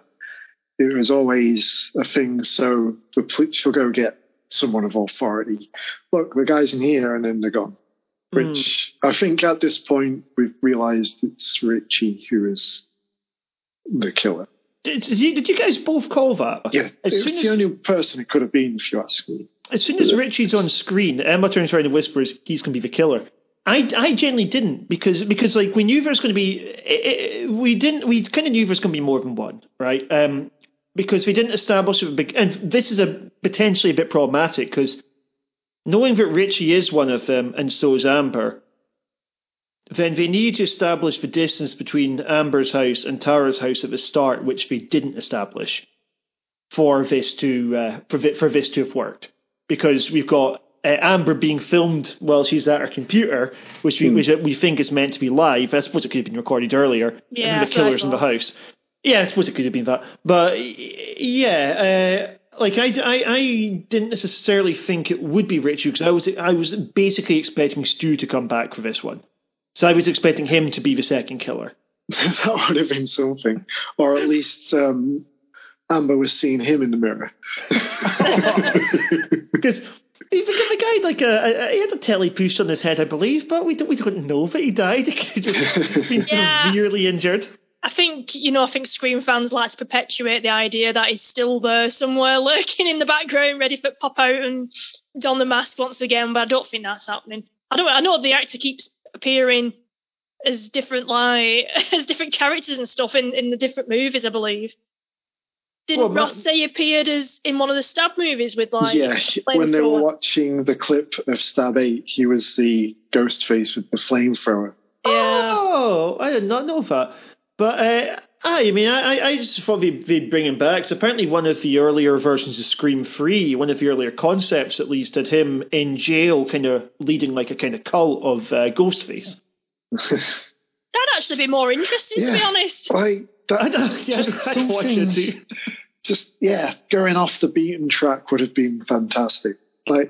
As I say, it could have even been his fucking ghost doing it for all I care at this point. Been possessed. But also the reason I didn't think it was going to be him was we were doing the double bluff thing again of making you suspect him, and then Dewey calls it immediately, right, on sight. And then he even talks about how obvious he is at the end, right? But because they had so many times when someone suspected him, that I assumed it wasn't him. I did like for him and Amber, through the very few scenes that they actually shared in the group, I liked that they both were repeatedly implying it was the other. Like, they're like, oh, nice story, right? Like, the two of them were frequently accusing one another of being the killer. And that almost made you think, nah, neither of them's the killer. And also, they had a bit of what me and my twin brother, who might be on this show soon, we sound alike, so it's going to be a fucker of an episode. But we have this phrase of kind of like the Hoffman effect, named after the Saw series, where once Hoffman is outed as the killer, the actor changes the way that he performs the role, where everything he does becomes suspicious. Right? And it's not like that before we know he's a killer. Then in number 6 in particular, once other people start suspecting him, then he just becomes really, really suspicious. And throughout that, I was like, Richie's just too suspicious. Like, nah. I didn't think it was him. I didn't, like I said, if it wasn't Stu, I didn't know who it was going to be. I knew that when Amber suddenly shoots, I was like, well, she's obviously not the main killer here, because that would be a total anticlimax. For me, the scene at the beginning where she gets the phone call, Sam, that her sister's in hospital and that this accident's happened. Well, not an accident. Understatement at the century. And Richie's like, no, I will come with you. It just was like, it seemed forced. And again, when Amber was on screen and she seemed to have this special relationship with Tara in terms of she keeps her inhaler at her house. I mean, I just thought there's something there, but we didn't really see much of Amber throughout the rest of the movie, really, in terms of after maybe her appearing at the bedside and being a bit overprotective. And that was just like alarm bells for me, because I thought, you know, who is this character who then disappears really then for most of the movie, and then is conveniently towards the end. So with Jack Quaid's Richie, when he picks him up at the hospital and says, fucking getting out of Woodsboro, because it's, you know, not the place to be. And you could just feel that, this is who I thought it were. It's definitely them. And I was hoping until the last minute that I was actually wrong, that there was going to be a twist, that, you know, because it just seemed very obvious. And I thought, no, there's always tends to pull the rug from underneath you, you know what I mean? Towards like the end. Sam turns around and goes, I'm the killer. Yeah, I mean, to be honest, they could have done a belter and have Dewey magically come back ungutted and die, you fuckers. I'm killing all you know what I mean? I don't know. And I'll tell you what, we was referencing the technology of today. I feel like that really sort of lessens attention of movies. Like, for instance, she's there tapping on a phone, locking the doors, unlock, lock, unlock. Everything's so quick and easy with technology nowadays that it loses that sense of tension that, you know, running to the door and actually physically locking it can bring. I thought that was kind of neat, though, because it's sort of saying no matter how good your tech, you're still vulnerable. Well, yeah. But that's a middle-class problem I'll never have, I can tell you that. Yeah. I mean, you could have had, like a bug in the machine and that, the house wanted to kill her. But it's kind of, I just don't like the idea. It seems so easy with the technology nowadays that it kind of loses the effect of physically having to lock a door. Something about that. I mean, maybe I'm just... No, I think there's something to it. Like, I mean, I guess it's...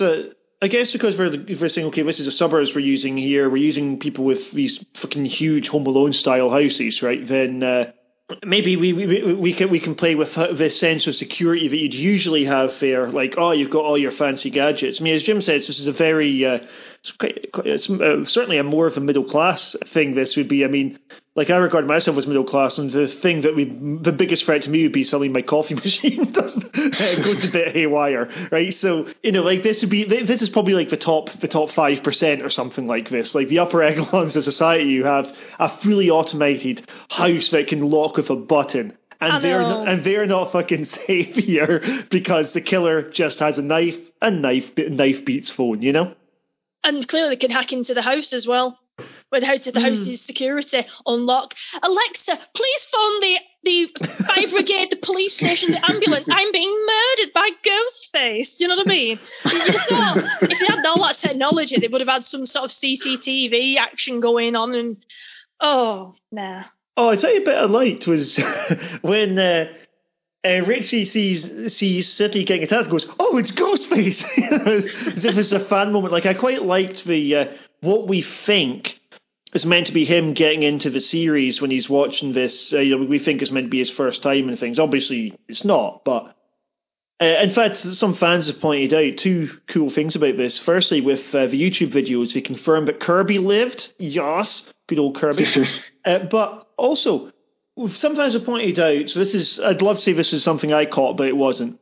They give away that he's seen more than he claims, because when they meet Dewey, he says, you used to date her, but they wouldn't have broken up until Stab 4 or 5 came out, which he would have had to watch all of that morning. So, basically, the clues are there.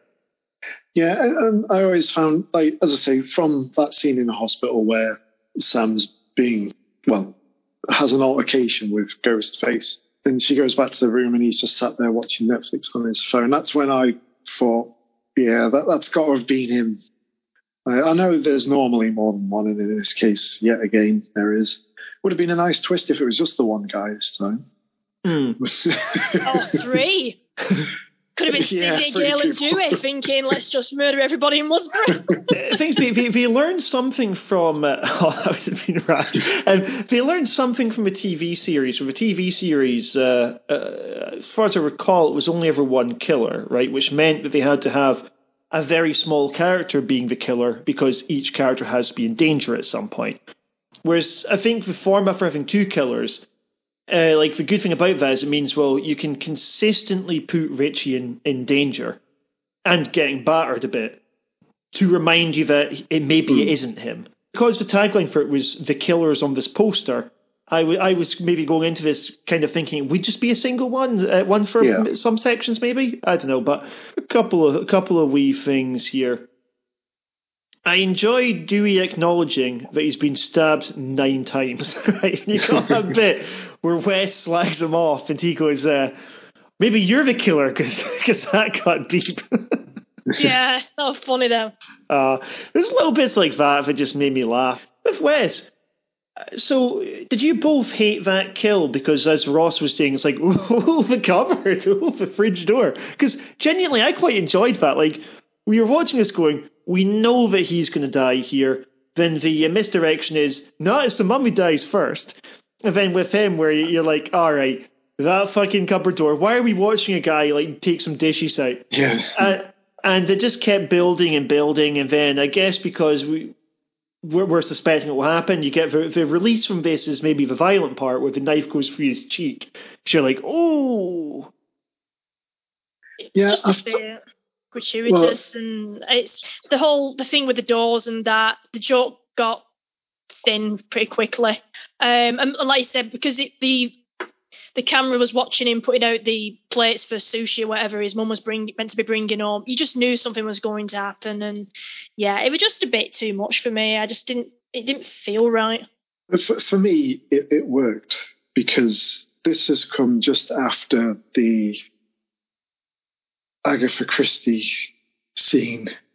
There's Dewey with all the kids sat in the room discussing the films, what the tropes are, why that shouldn't work, why this would work, all that sort of thing. And then the very next scene, we've got all these horror tropes, callbacks to Psycho, stuff like that. You know, the building tension and music, and then there's nothing when the door closes. All that sort of thing played off from the scene we've just had, where they're discussing horror being stale and that sort of thing. So I thought it was a fun little joke more than anything. And as for the kills, I thought Wes was going to go somewhere.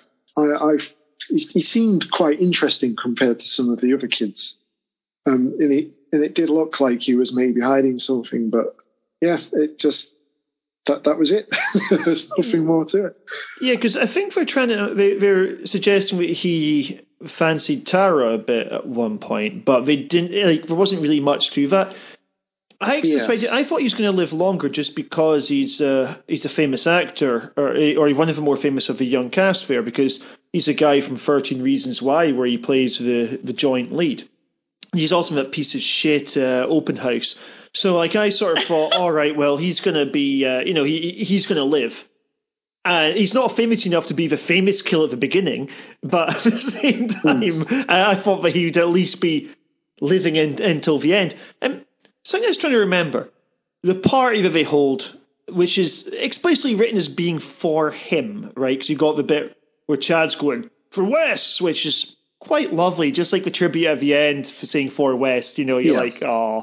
But it got me wondering, did they mention the party beforehand? Because in Scream 1, the third act party is built up quite early in the film, in passing reference to, oh, by the way, we're seeing Halloween and we've got a curfew hat.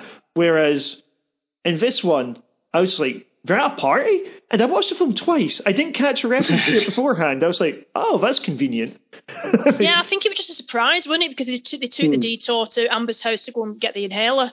I think everyone was surprised that they was having a party. Yeah, like Sam's like, well, I wasn't fucking invited. Yeah. We're in hospital being stabbed to death and dying, and you're having a friggin' knees up. Oh, Jesus. God, this hospital, by the way, had the opposite problem from Halloween Kills. This was the quietest hospital I've ever seen. Yeah. The thing is, this is a town that previously had enough police in it to have a curfew, right, that they could enforce. And this one, really, hospital, was fuck all staff, and it was fuck all security. So, that bothered me. I know when it's when Sam's like, well, who's watching my sister at the hospital? He's like, yeah, but I had to come for the sheriff. And it's like, well, there's only one spare officer. Yeah. And then in the hospital, it's like you said, there's no other patients in the hospital by the looks of it. There's no other staff except like one. You know what I mean? It reminded me of the third Christopher Nolan Batman film, right, where Gotham City, which was obviously a stand-in for New York, all of the police force decide to go into that tunnel for some reason, right? And then all get killed at once, and you're like, they must have more, right? It's just fucking New York. You don't kill the entire police force with one maneuver. Some of them must have had a day off. It's the beauty of film, David. Anything is possible. What else? Point of disagreement, as I mentioned earlier. The Child's Play remake is ace. It gets completely dismissed, however, by Mindy earlier on when she's talking about it's shit when you do like a totally standalone sequel. And you're like, fuck you, girl. I was on your side up until this point. I quite liked that we've got the little tribute to Randy, it's obviously Randy's sister back in part 3, but you've also got the screen, because we also get a tribute to Tatum earlier in the film where Dewey's got, is it Rashi, so we can assume it's got something with her name on it anyway. And that was cool. And also, I believe Sid went on to marry the guy from part 4 as well. Because when she uses the officer's name, her husband, as she's casually going off with her kid in the buggy and stuff, that's kind of building back the world. There's something quite nice about the thought of Sydney being a mother who's like, yeah, I'm going to drop this just to go off and kill someone. I might have to do this every 10 years, but it's part of my life, Yeah, don't worry, Kincaid. I'll just, might not come back. Right? Yeah. Kincaid, that's the one. Yeah, I didn't pick that up on the first watch. The only watch. It was Ross who highlighted that to me. I said, "Oh, really?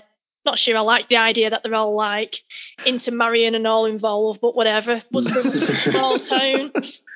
Yeah, that was a bit lazy, if you ask me. But it seemed that Sydney's arrival, the build-up, felt like she was going to, come in, kick ass, take names, and then it just kind of petered out until the finale. At the same time, they did sound quite smart where they went, okay, well, by killing off Dewey, then this means that you can personalise the conflict rather than just they're going to solve a murder. Defending their friend. It's a bit like, the refrigerator woman trope where it's like being the woman in the fridge. It's where the woman dies so the guy's got a motivation. And in this instance, they reversed it where Dewey dies to give the others a motivation.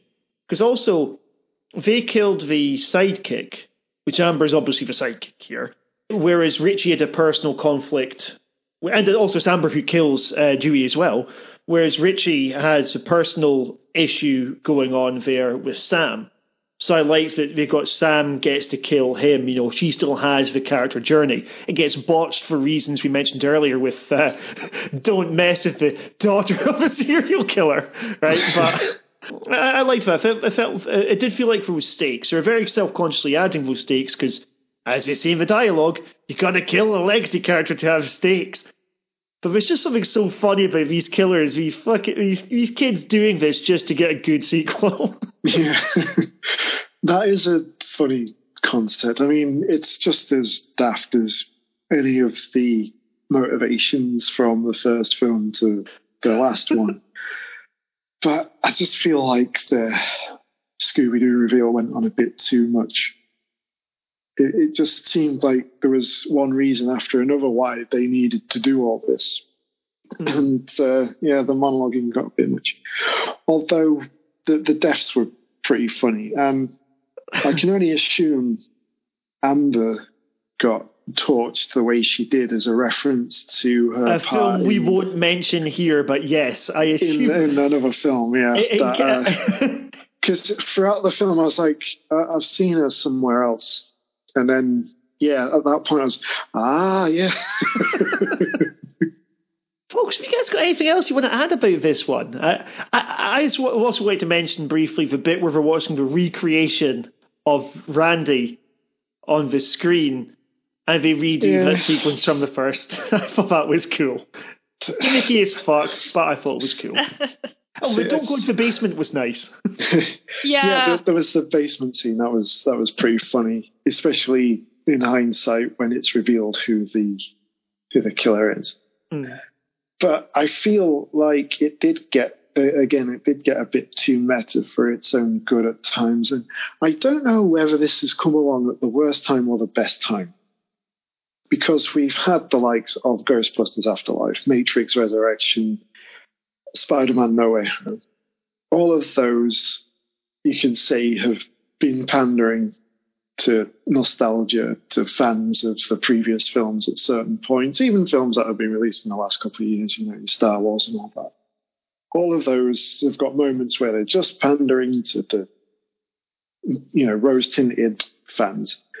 And it doesn't serve any purpose other than that. And I feel we did get a bit too much of that with this one as well.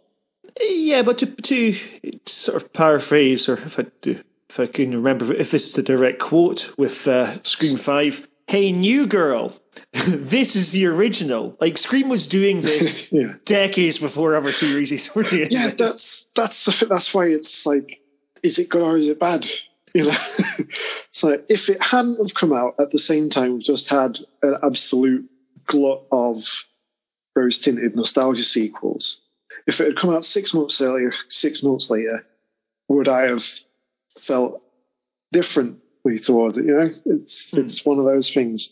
It's maybe I do need to rewatch it a little ways down the line once I've forgotten about Spider-Man and all that.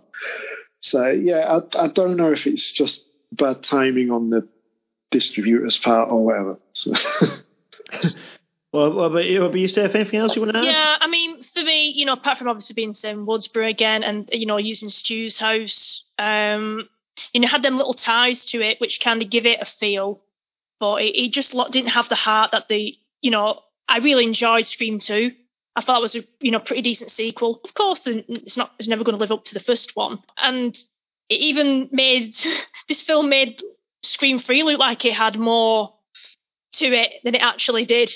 For me, that's how disappointed I am with this movie, that it actually pushes Scream 3 up the rankings. But what really sort of did it for me with this film as well, besides from like the teenage characters having next to no personality, is that there wasn't really much tension building. The kills and the appearance of Ghostface just seemed to happen. There wasn't really that tension that being built like it was in the original movies. Everything just seemed to be sprung upon them, and then the deaths seemed, even when they were slower and more drawn out, that they were very just violent and quick. There was no sort of fright element built up. Even with this scene with Wes in his house, it was just lingering too long that you knew. And maybe it's because we've seen them all do it all before. This is the fifth film now. We're kind of tired of the same formula. And like Jim mentioned before, I think it would have been interesting if they just killed the entire original cast off and make something fresh. But if they're just going to continue with kind of what they've got and do a really poor imitation of what we loved about the Scream movies, then I think they should just end it. And I'll always go and watch another Scream sequel, but I kind of stopped caring about it a long time ago.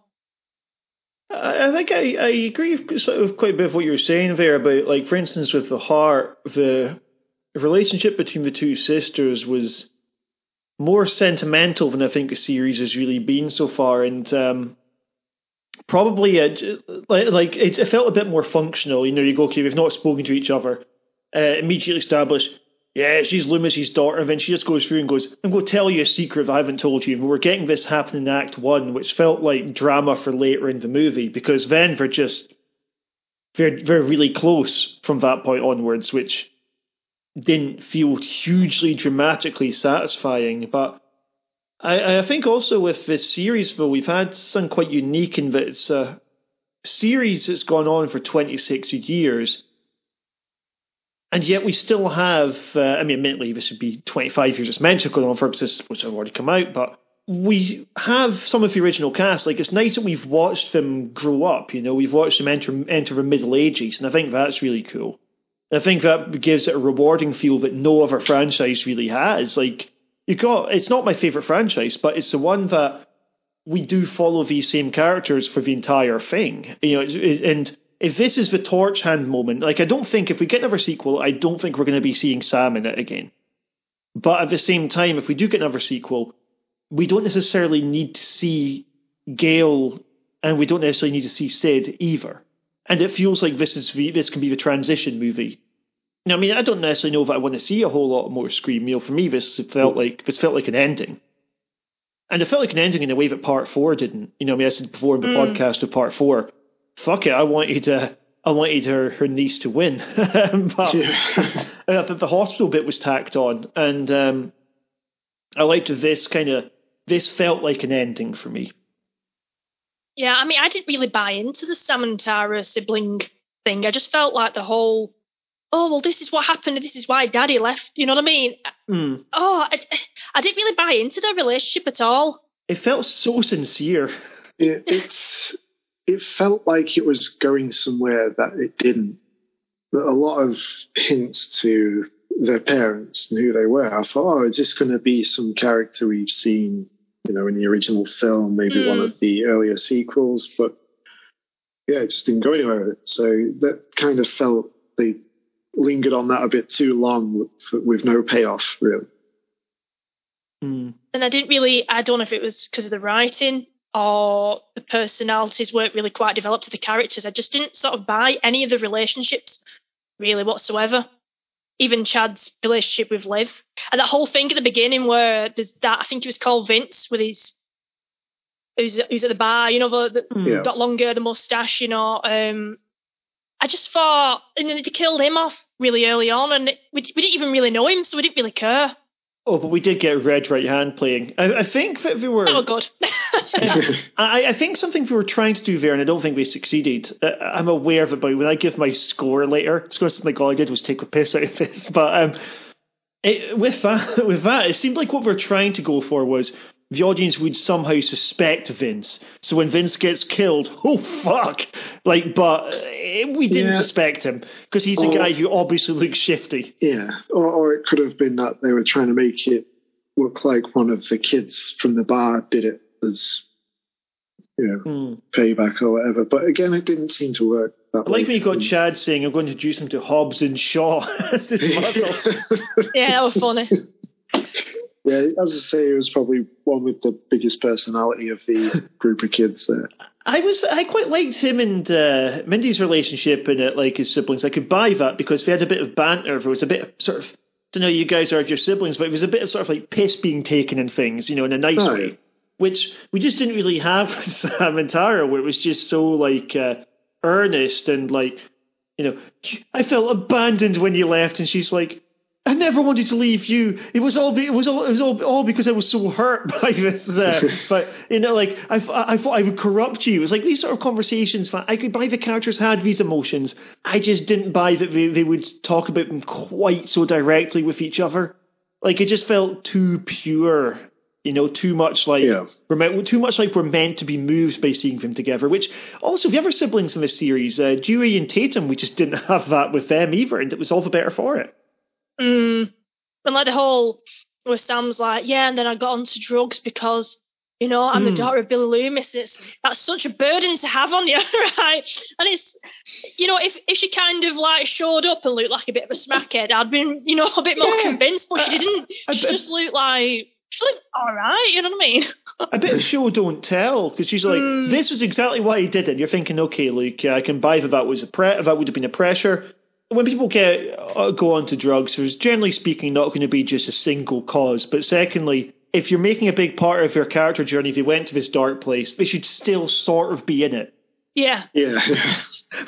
You're like, oh well, she's like, I've then got on drugs, but that was a few years ago. Now I'm just chilled Sam, right? Like, there's just something a little bit too neat about the character development. Like, it felt like we did have an arc of some sort here, but also felt like we were seeing her at the end of a more interesting one.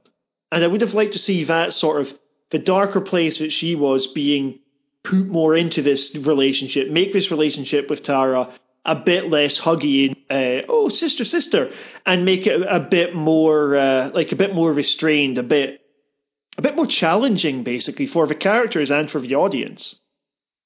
Yeah. It would have probably been a lot more engaging. I mean, yeah, it just doesn't really, again, go anywhere other than to serve them getting from A to B half the time, does it? So, and to serve some sort of narrative as, Yeah. you know what I mean? It's all just trying for, this is why I've been away. Ba-ding! But when really the only character that looked like was having a hard time was Dewey. You could tell that, he wakes up in the morning and probably hits the bottle. He looked a bit dishevelled. He's living in the trailer. He's a bit down on his luck. He's not having a good time. He's the only one forced to retire as well. Yeah, everything that he's kind of known and been is kind of been taken away from him, or he's walked away from it. Again, I didn't think he would walk away from Gale Weathers. So the rest of the characters, the teen characters, didn't really. They had nothing about them. The twins were probably the most interesting ones. I think we should get to star ratings because I've actually talked myself down. I was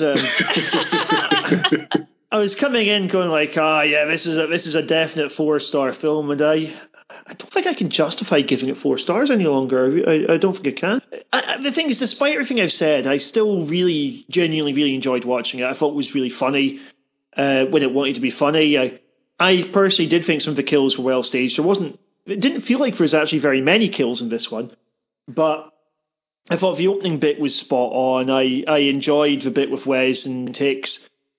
Once we started getting the reveals towards the end, once you got the semi-remake of the first one, which is also by extension a semi-remake of the fourth one happening, I really enjoyed that whole sequence. But at the same time, there's so much wrong with this, actually, that I didn't really think about, particularly with Sam. Maybe it was, and Tara, maybe this was just the thrill of seeing the original 3 again, but I think I'm going to go down to a 3.5 stars. Sorry, we ruined your enjoyment. Fuck you guys. The smack of realism comes at your face. 4 stars? What are you thinking, man? So Steph, what was yours? Are you is this going to be a 1 star, is it? Well, no, I'm not going to be that cruel because I've seen some shite in my time, and this isn't that bad, but it wasn't great. 2 out of 5. Reduce. And Jim? I'm going to give it a 3. It wasn't terrible, but it just didn't have anything remarkable about it either. It's just, it was fine. Yeah, I enjoyed the first half. Second half went downhill for me, but overall, decent enough. I was saying like, this is definitely the best sequel. And now I'm thinking to myself, I'm like, I think Scream 4 was probably a better film than this. Like, I preferred this to 2 and 3. But if I had to redo my order, I would really struggle between this and the 4th to be the second best one. I think the best moments of this were better than the 4th, but I also think the 4th was probably like a more consistently enjoyable film. I mean, maybe I just need a bit more distance. I watched this film twice in the course of like 5 days, which I wouldn't normally do. It's just I wanted to take some notes because I didn't do that first time around. So I was sat in the cinema with my notepad, like, ooh. But see, it's all the pressure of being the main host of these things. But first time I watched it, I was a definite 4. Talking about it now and having seen it a second time, I think I'm going to 3.5. I think I might even watch the 4th one again because it's been a while, but they had a bit more about it, especially with like the streaming angle as well. Yeah. It had more ideas. It had a bit of freshness. Obviously it was. I mean, when was Scream 3 made?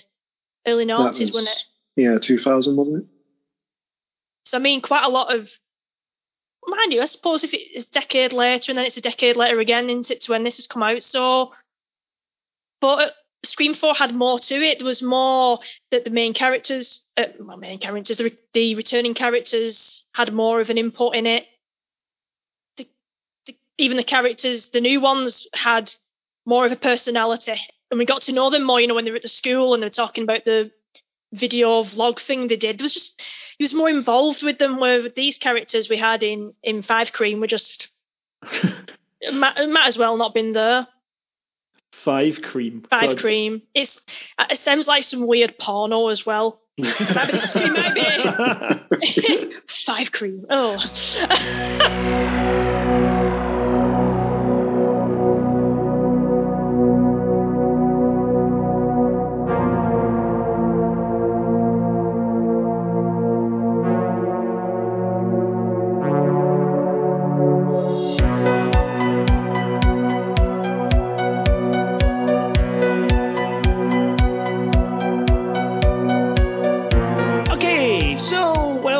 Back. Today, our list is going to be all about sequels and reboots which successfully revived film franchise. So keep in mind that not all of these are reboots, but the sequels we have on this list, there was a gap. We've got a decent length of time between some of them. So what do we reckon? What are our franchise savers? Again, some of these are outright reboots. Some of these are just sequels after a long period. Star Wars. Thinking Star Wars is going to be one of these? Well, are we talking about the original sort of just petered out and this kind of like a renewed interest, or are we talking that the originals kind of just went a bit shit and then... A bit of both. So Star Wars is on this one. This isn't, and it doesn't seem to be in order of quality, but that's number 12 is The Force Awakens.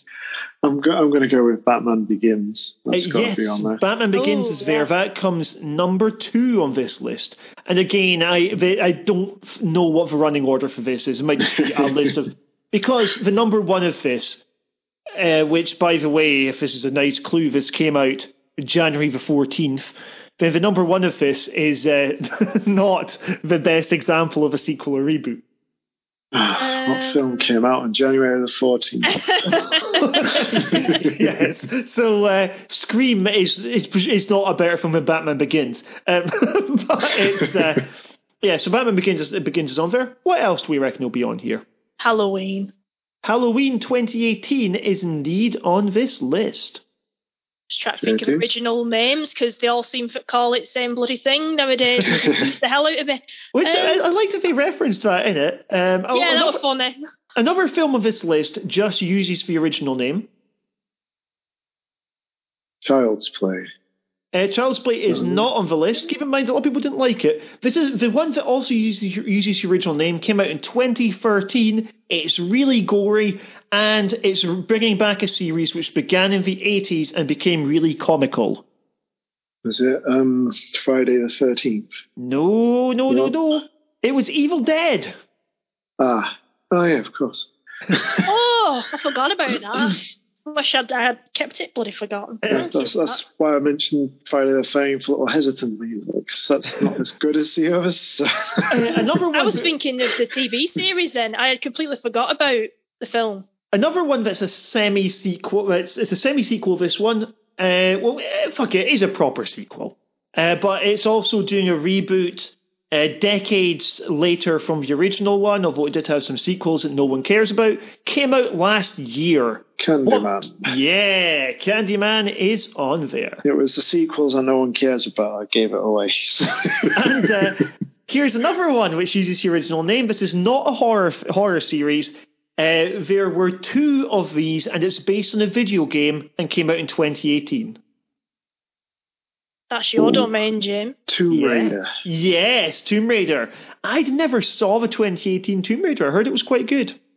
It is. It's a decent adventure action film, but pretty much just the same as the recent game reboot as well.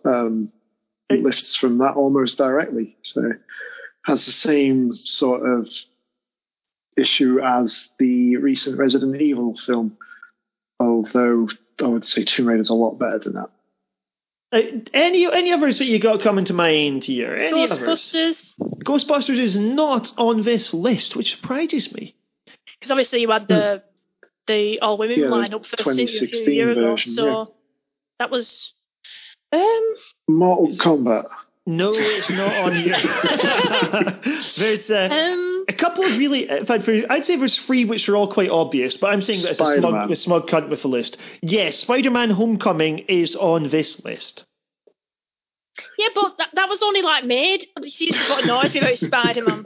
They keep making another bloody trilogy after a couple of years just because they need to retain the rights. But it was a good reboot example because people hated the Amazing Spider-Man, the Andrew Garfield ones. They were pretty boring, to be fair, which is even more surprising that in the latest Spider-Man film, his is the better character. Oh, I loved the way he's feeling a bit inferior. And it was definitely met him. They're cause he's like, I didn't fight any good villains or do anything. You're amazing.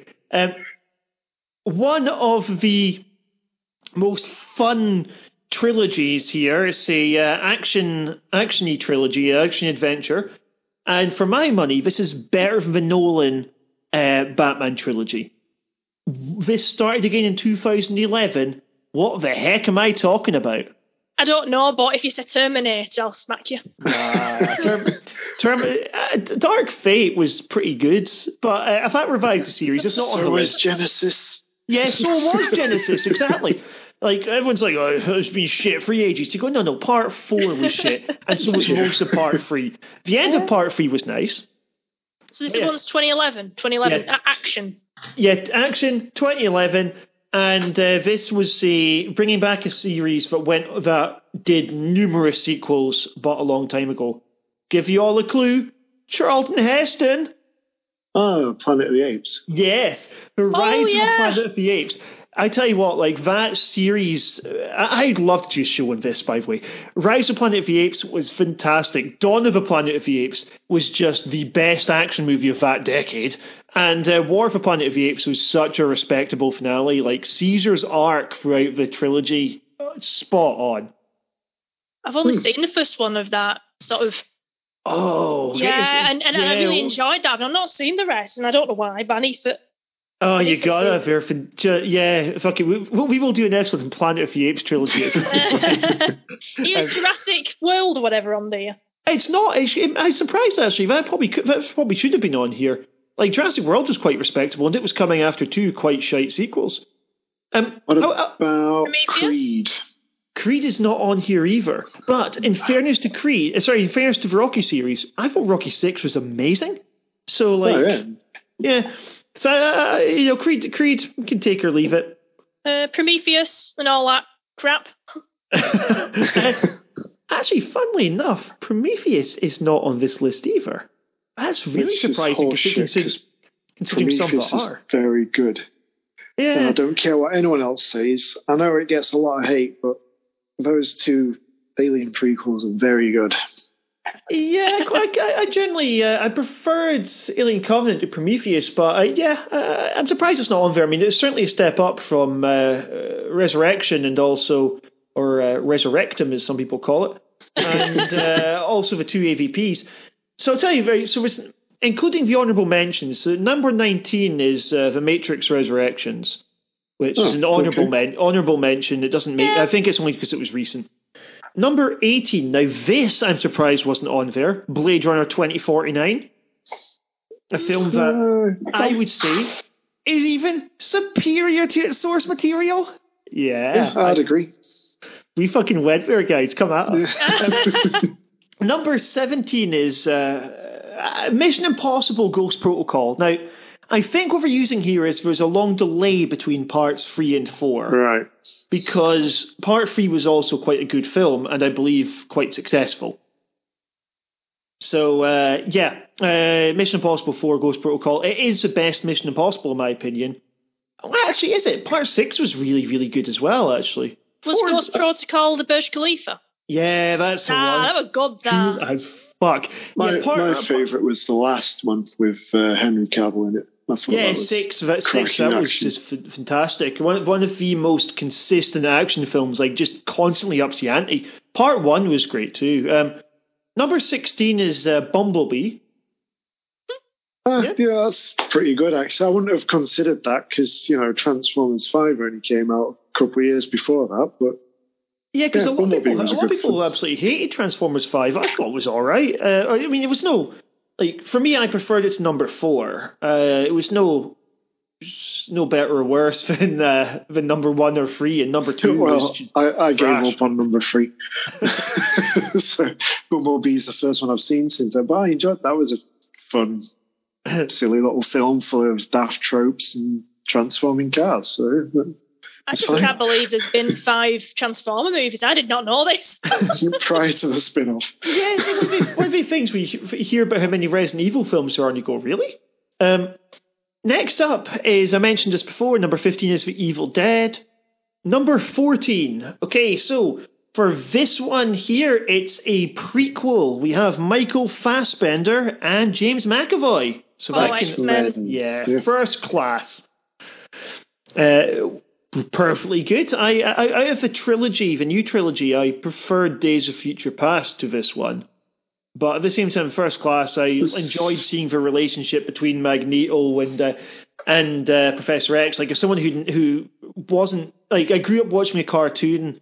I knew some of the comics, but I didn't really know much of the lore, so it was quite cool just seeing that. Yeah, I actually enjoyed Apocalypse as well. I know a lot of people slag that off as well, say it's crap. But yeah, I thought that was just as good as the previous one, whereas Dark Phoenix doesn't bear mention. So.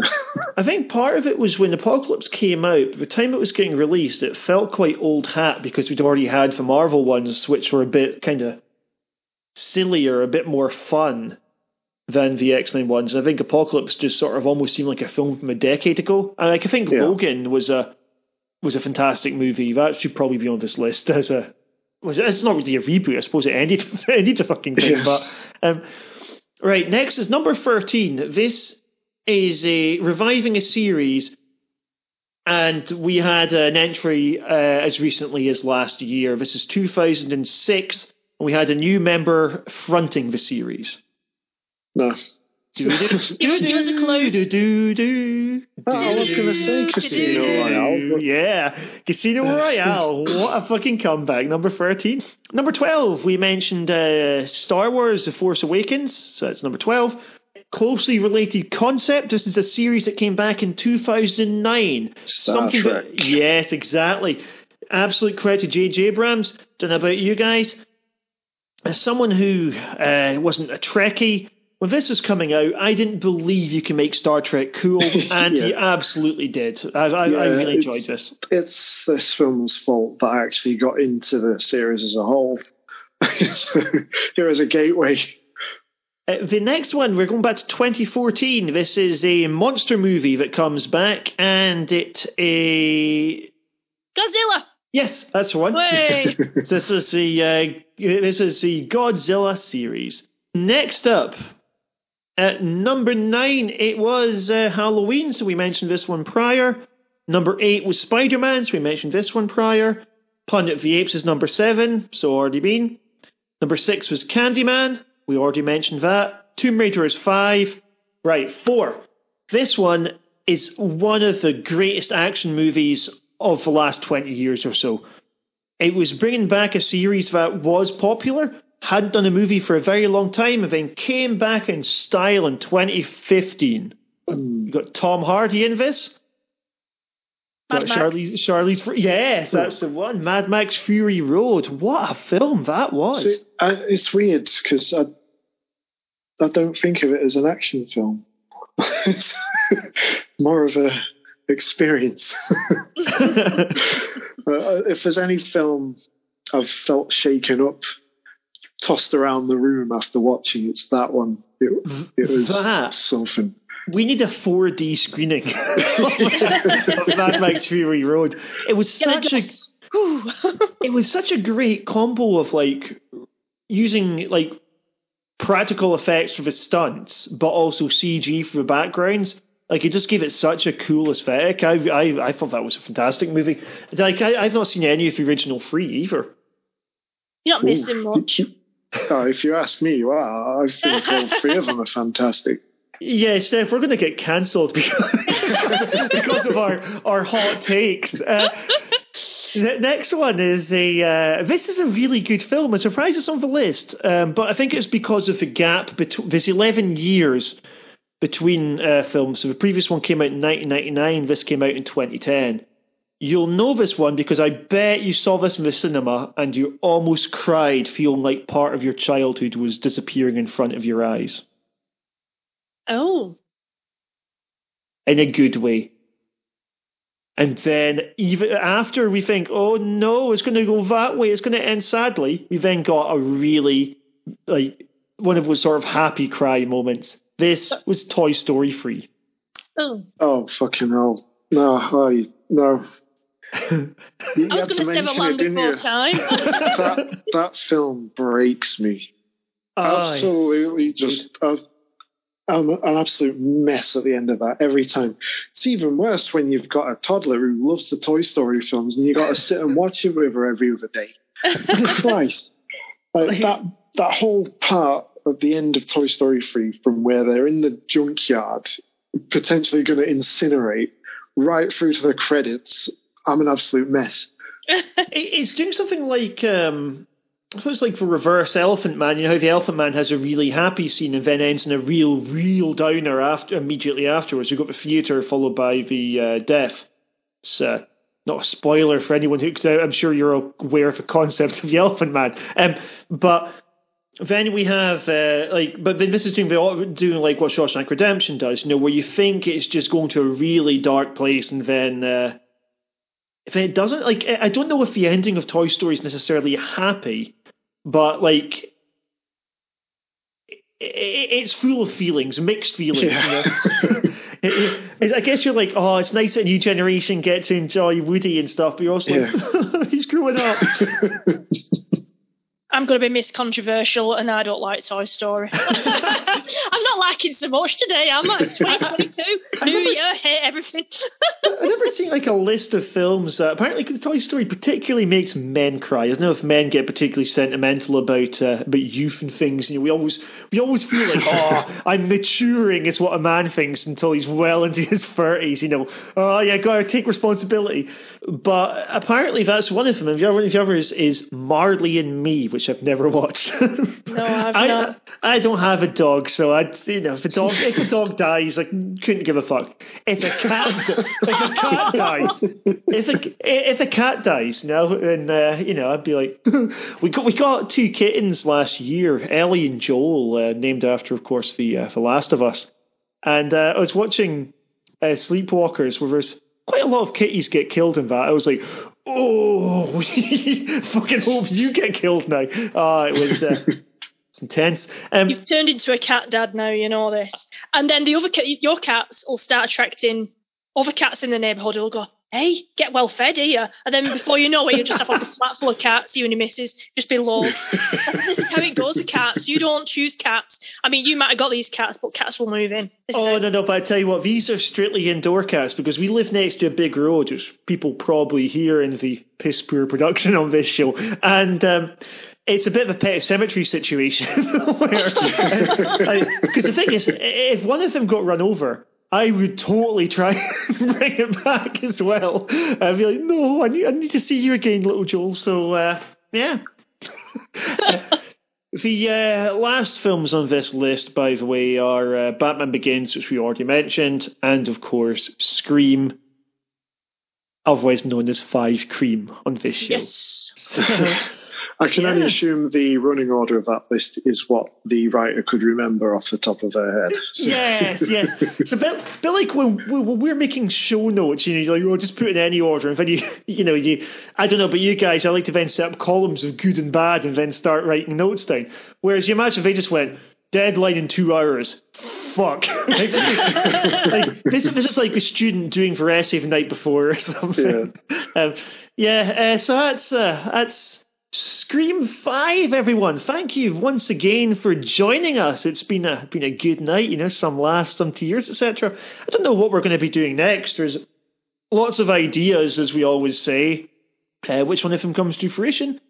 We don't know. Maybe it'll be a bit like the Matrix 4. We just try a bunch of them at once and it doesn't really work. But for now, we're clear of Hellraiser films. So for anyone who's been saying we're going, oh, fucking, hope this podcast goes back to non-Hellraiser, we're back to non-Hellraiser. See you folks later. Bye, everyone. Bye.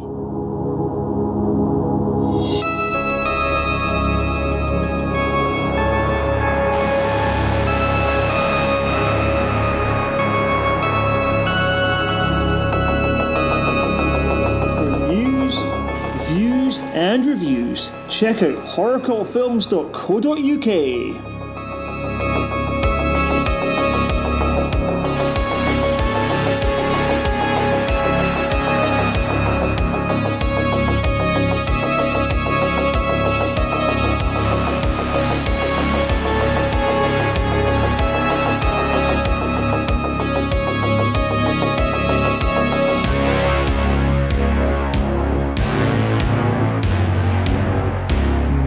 By White Bat Audio.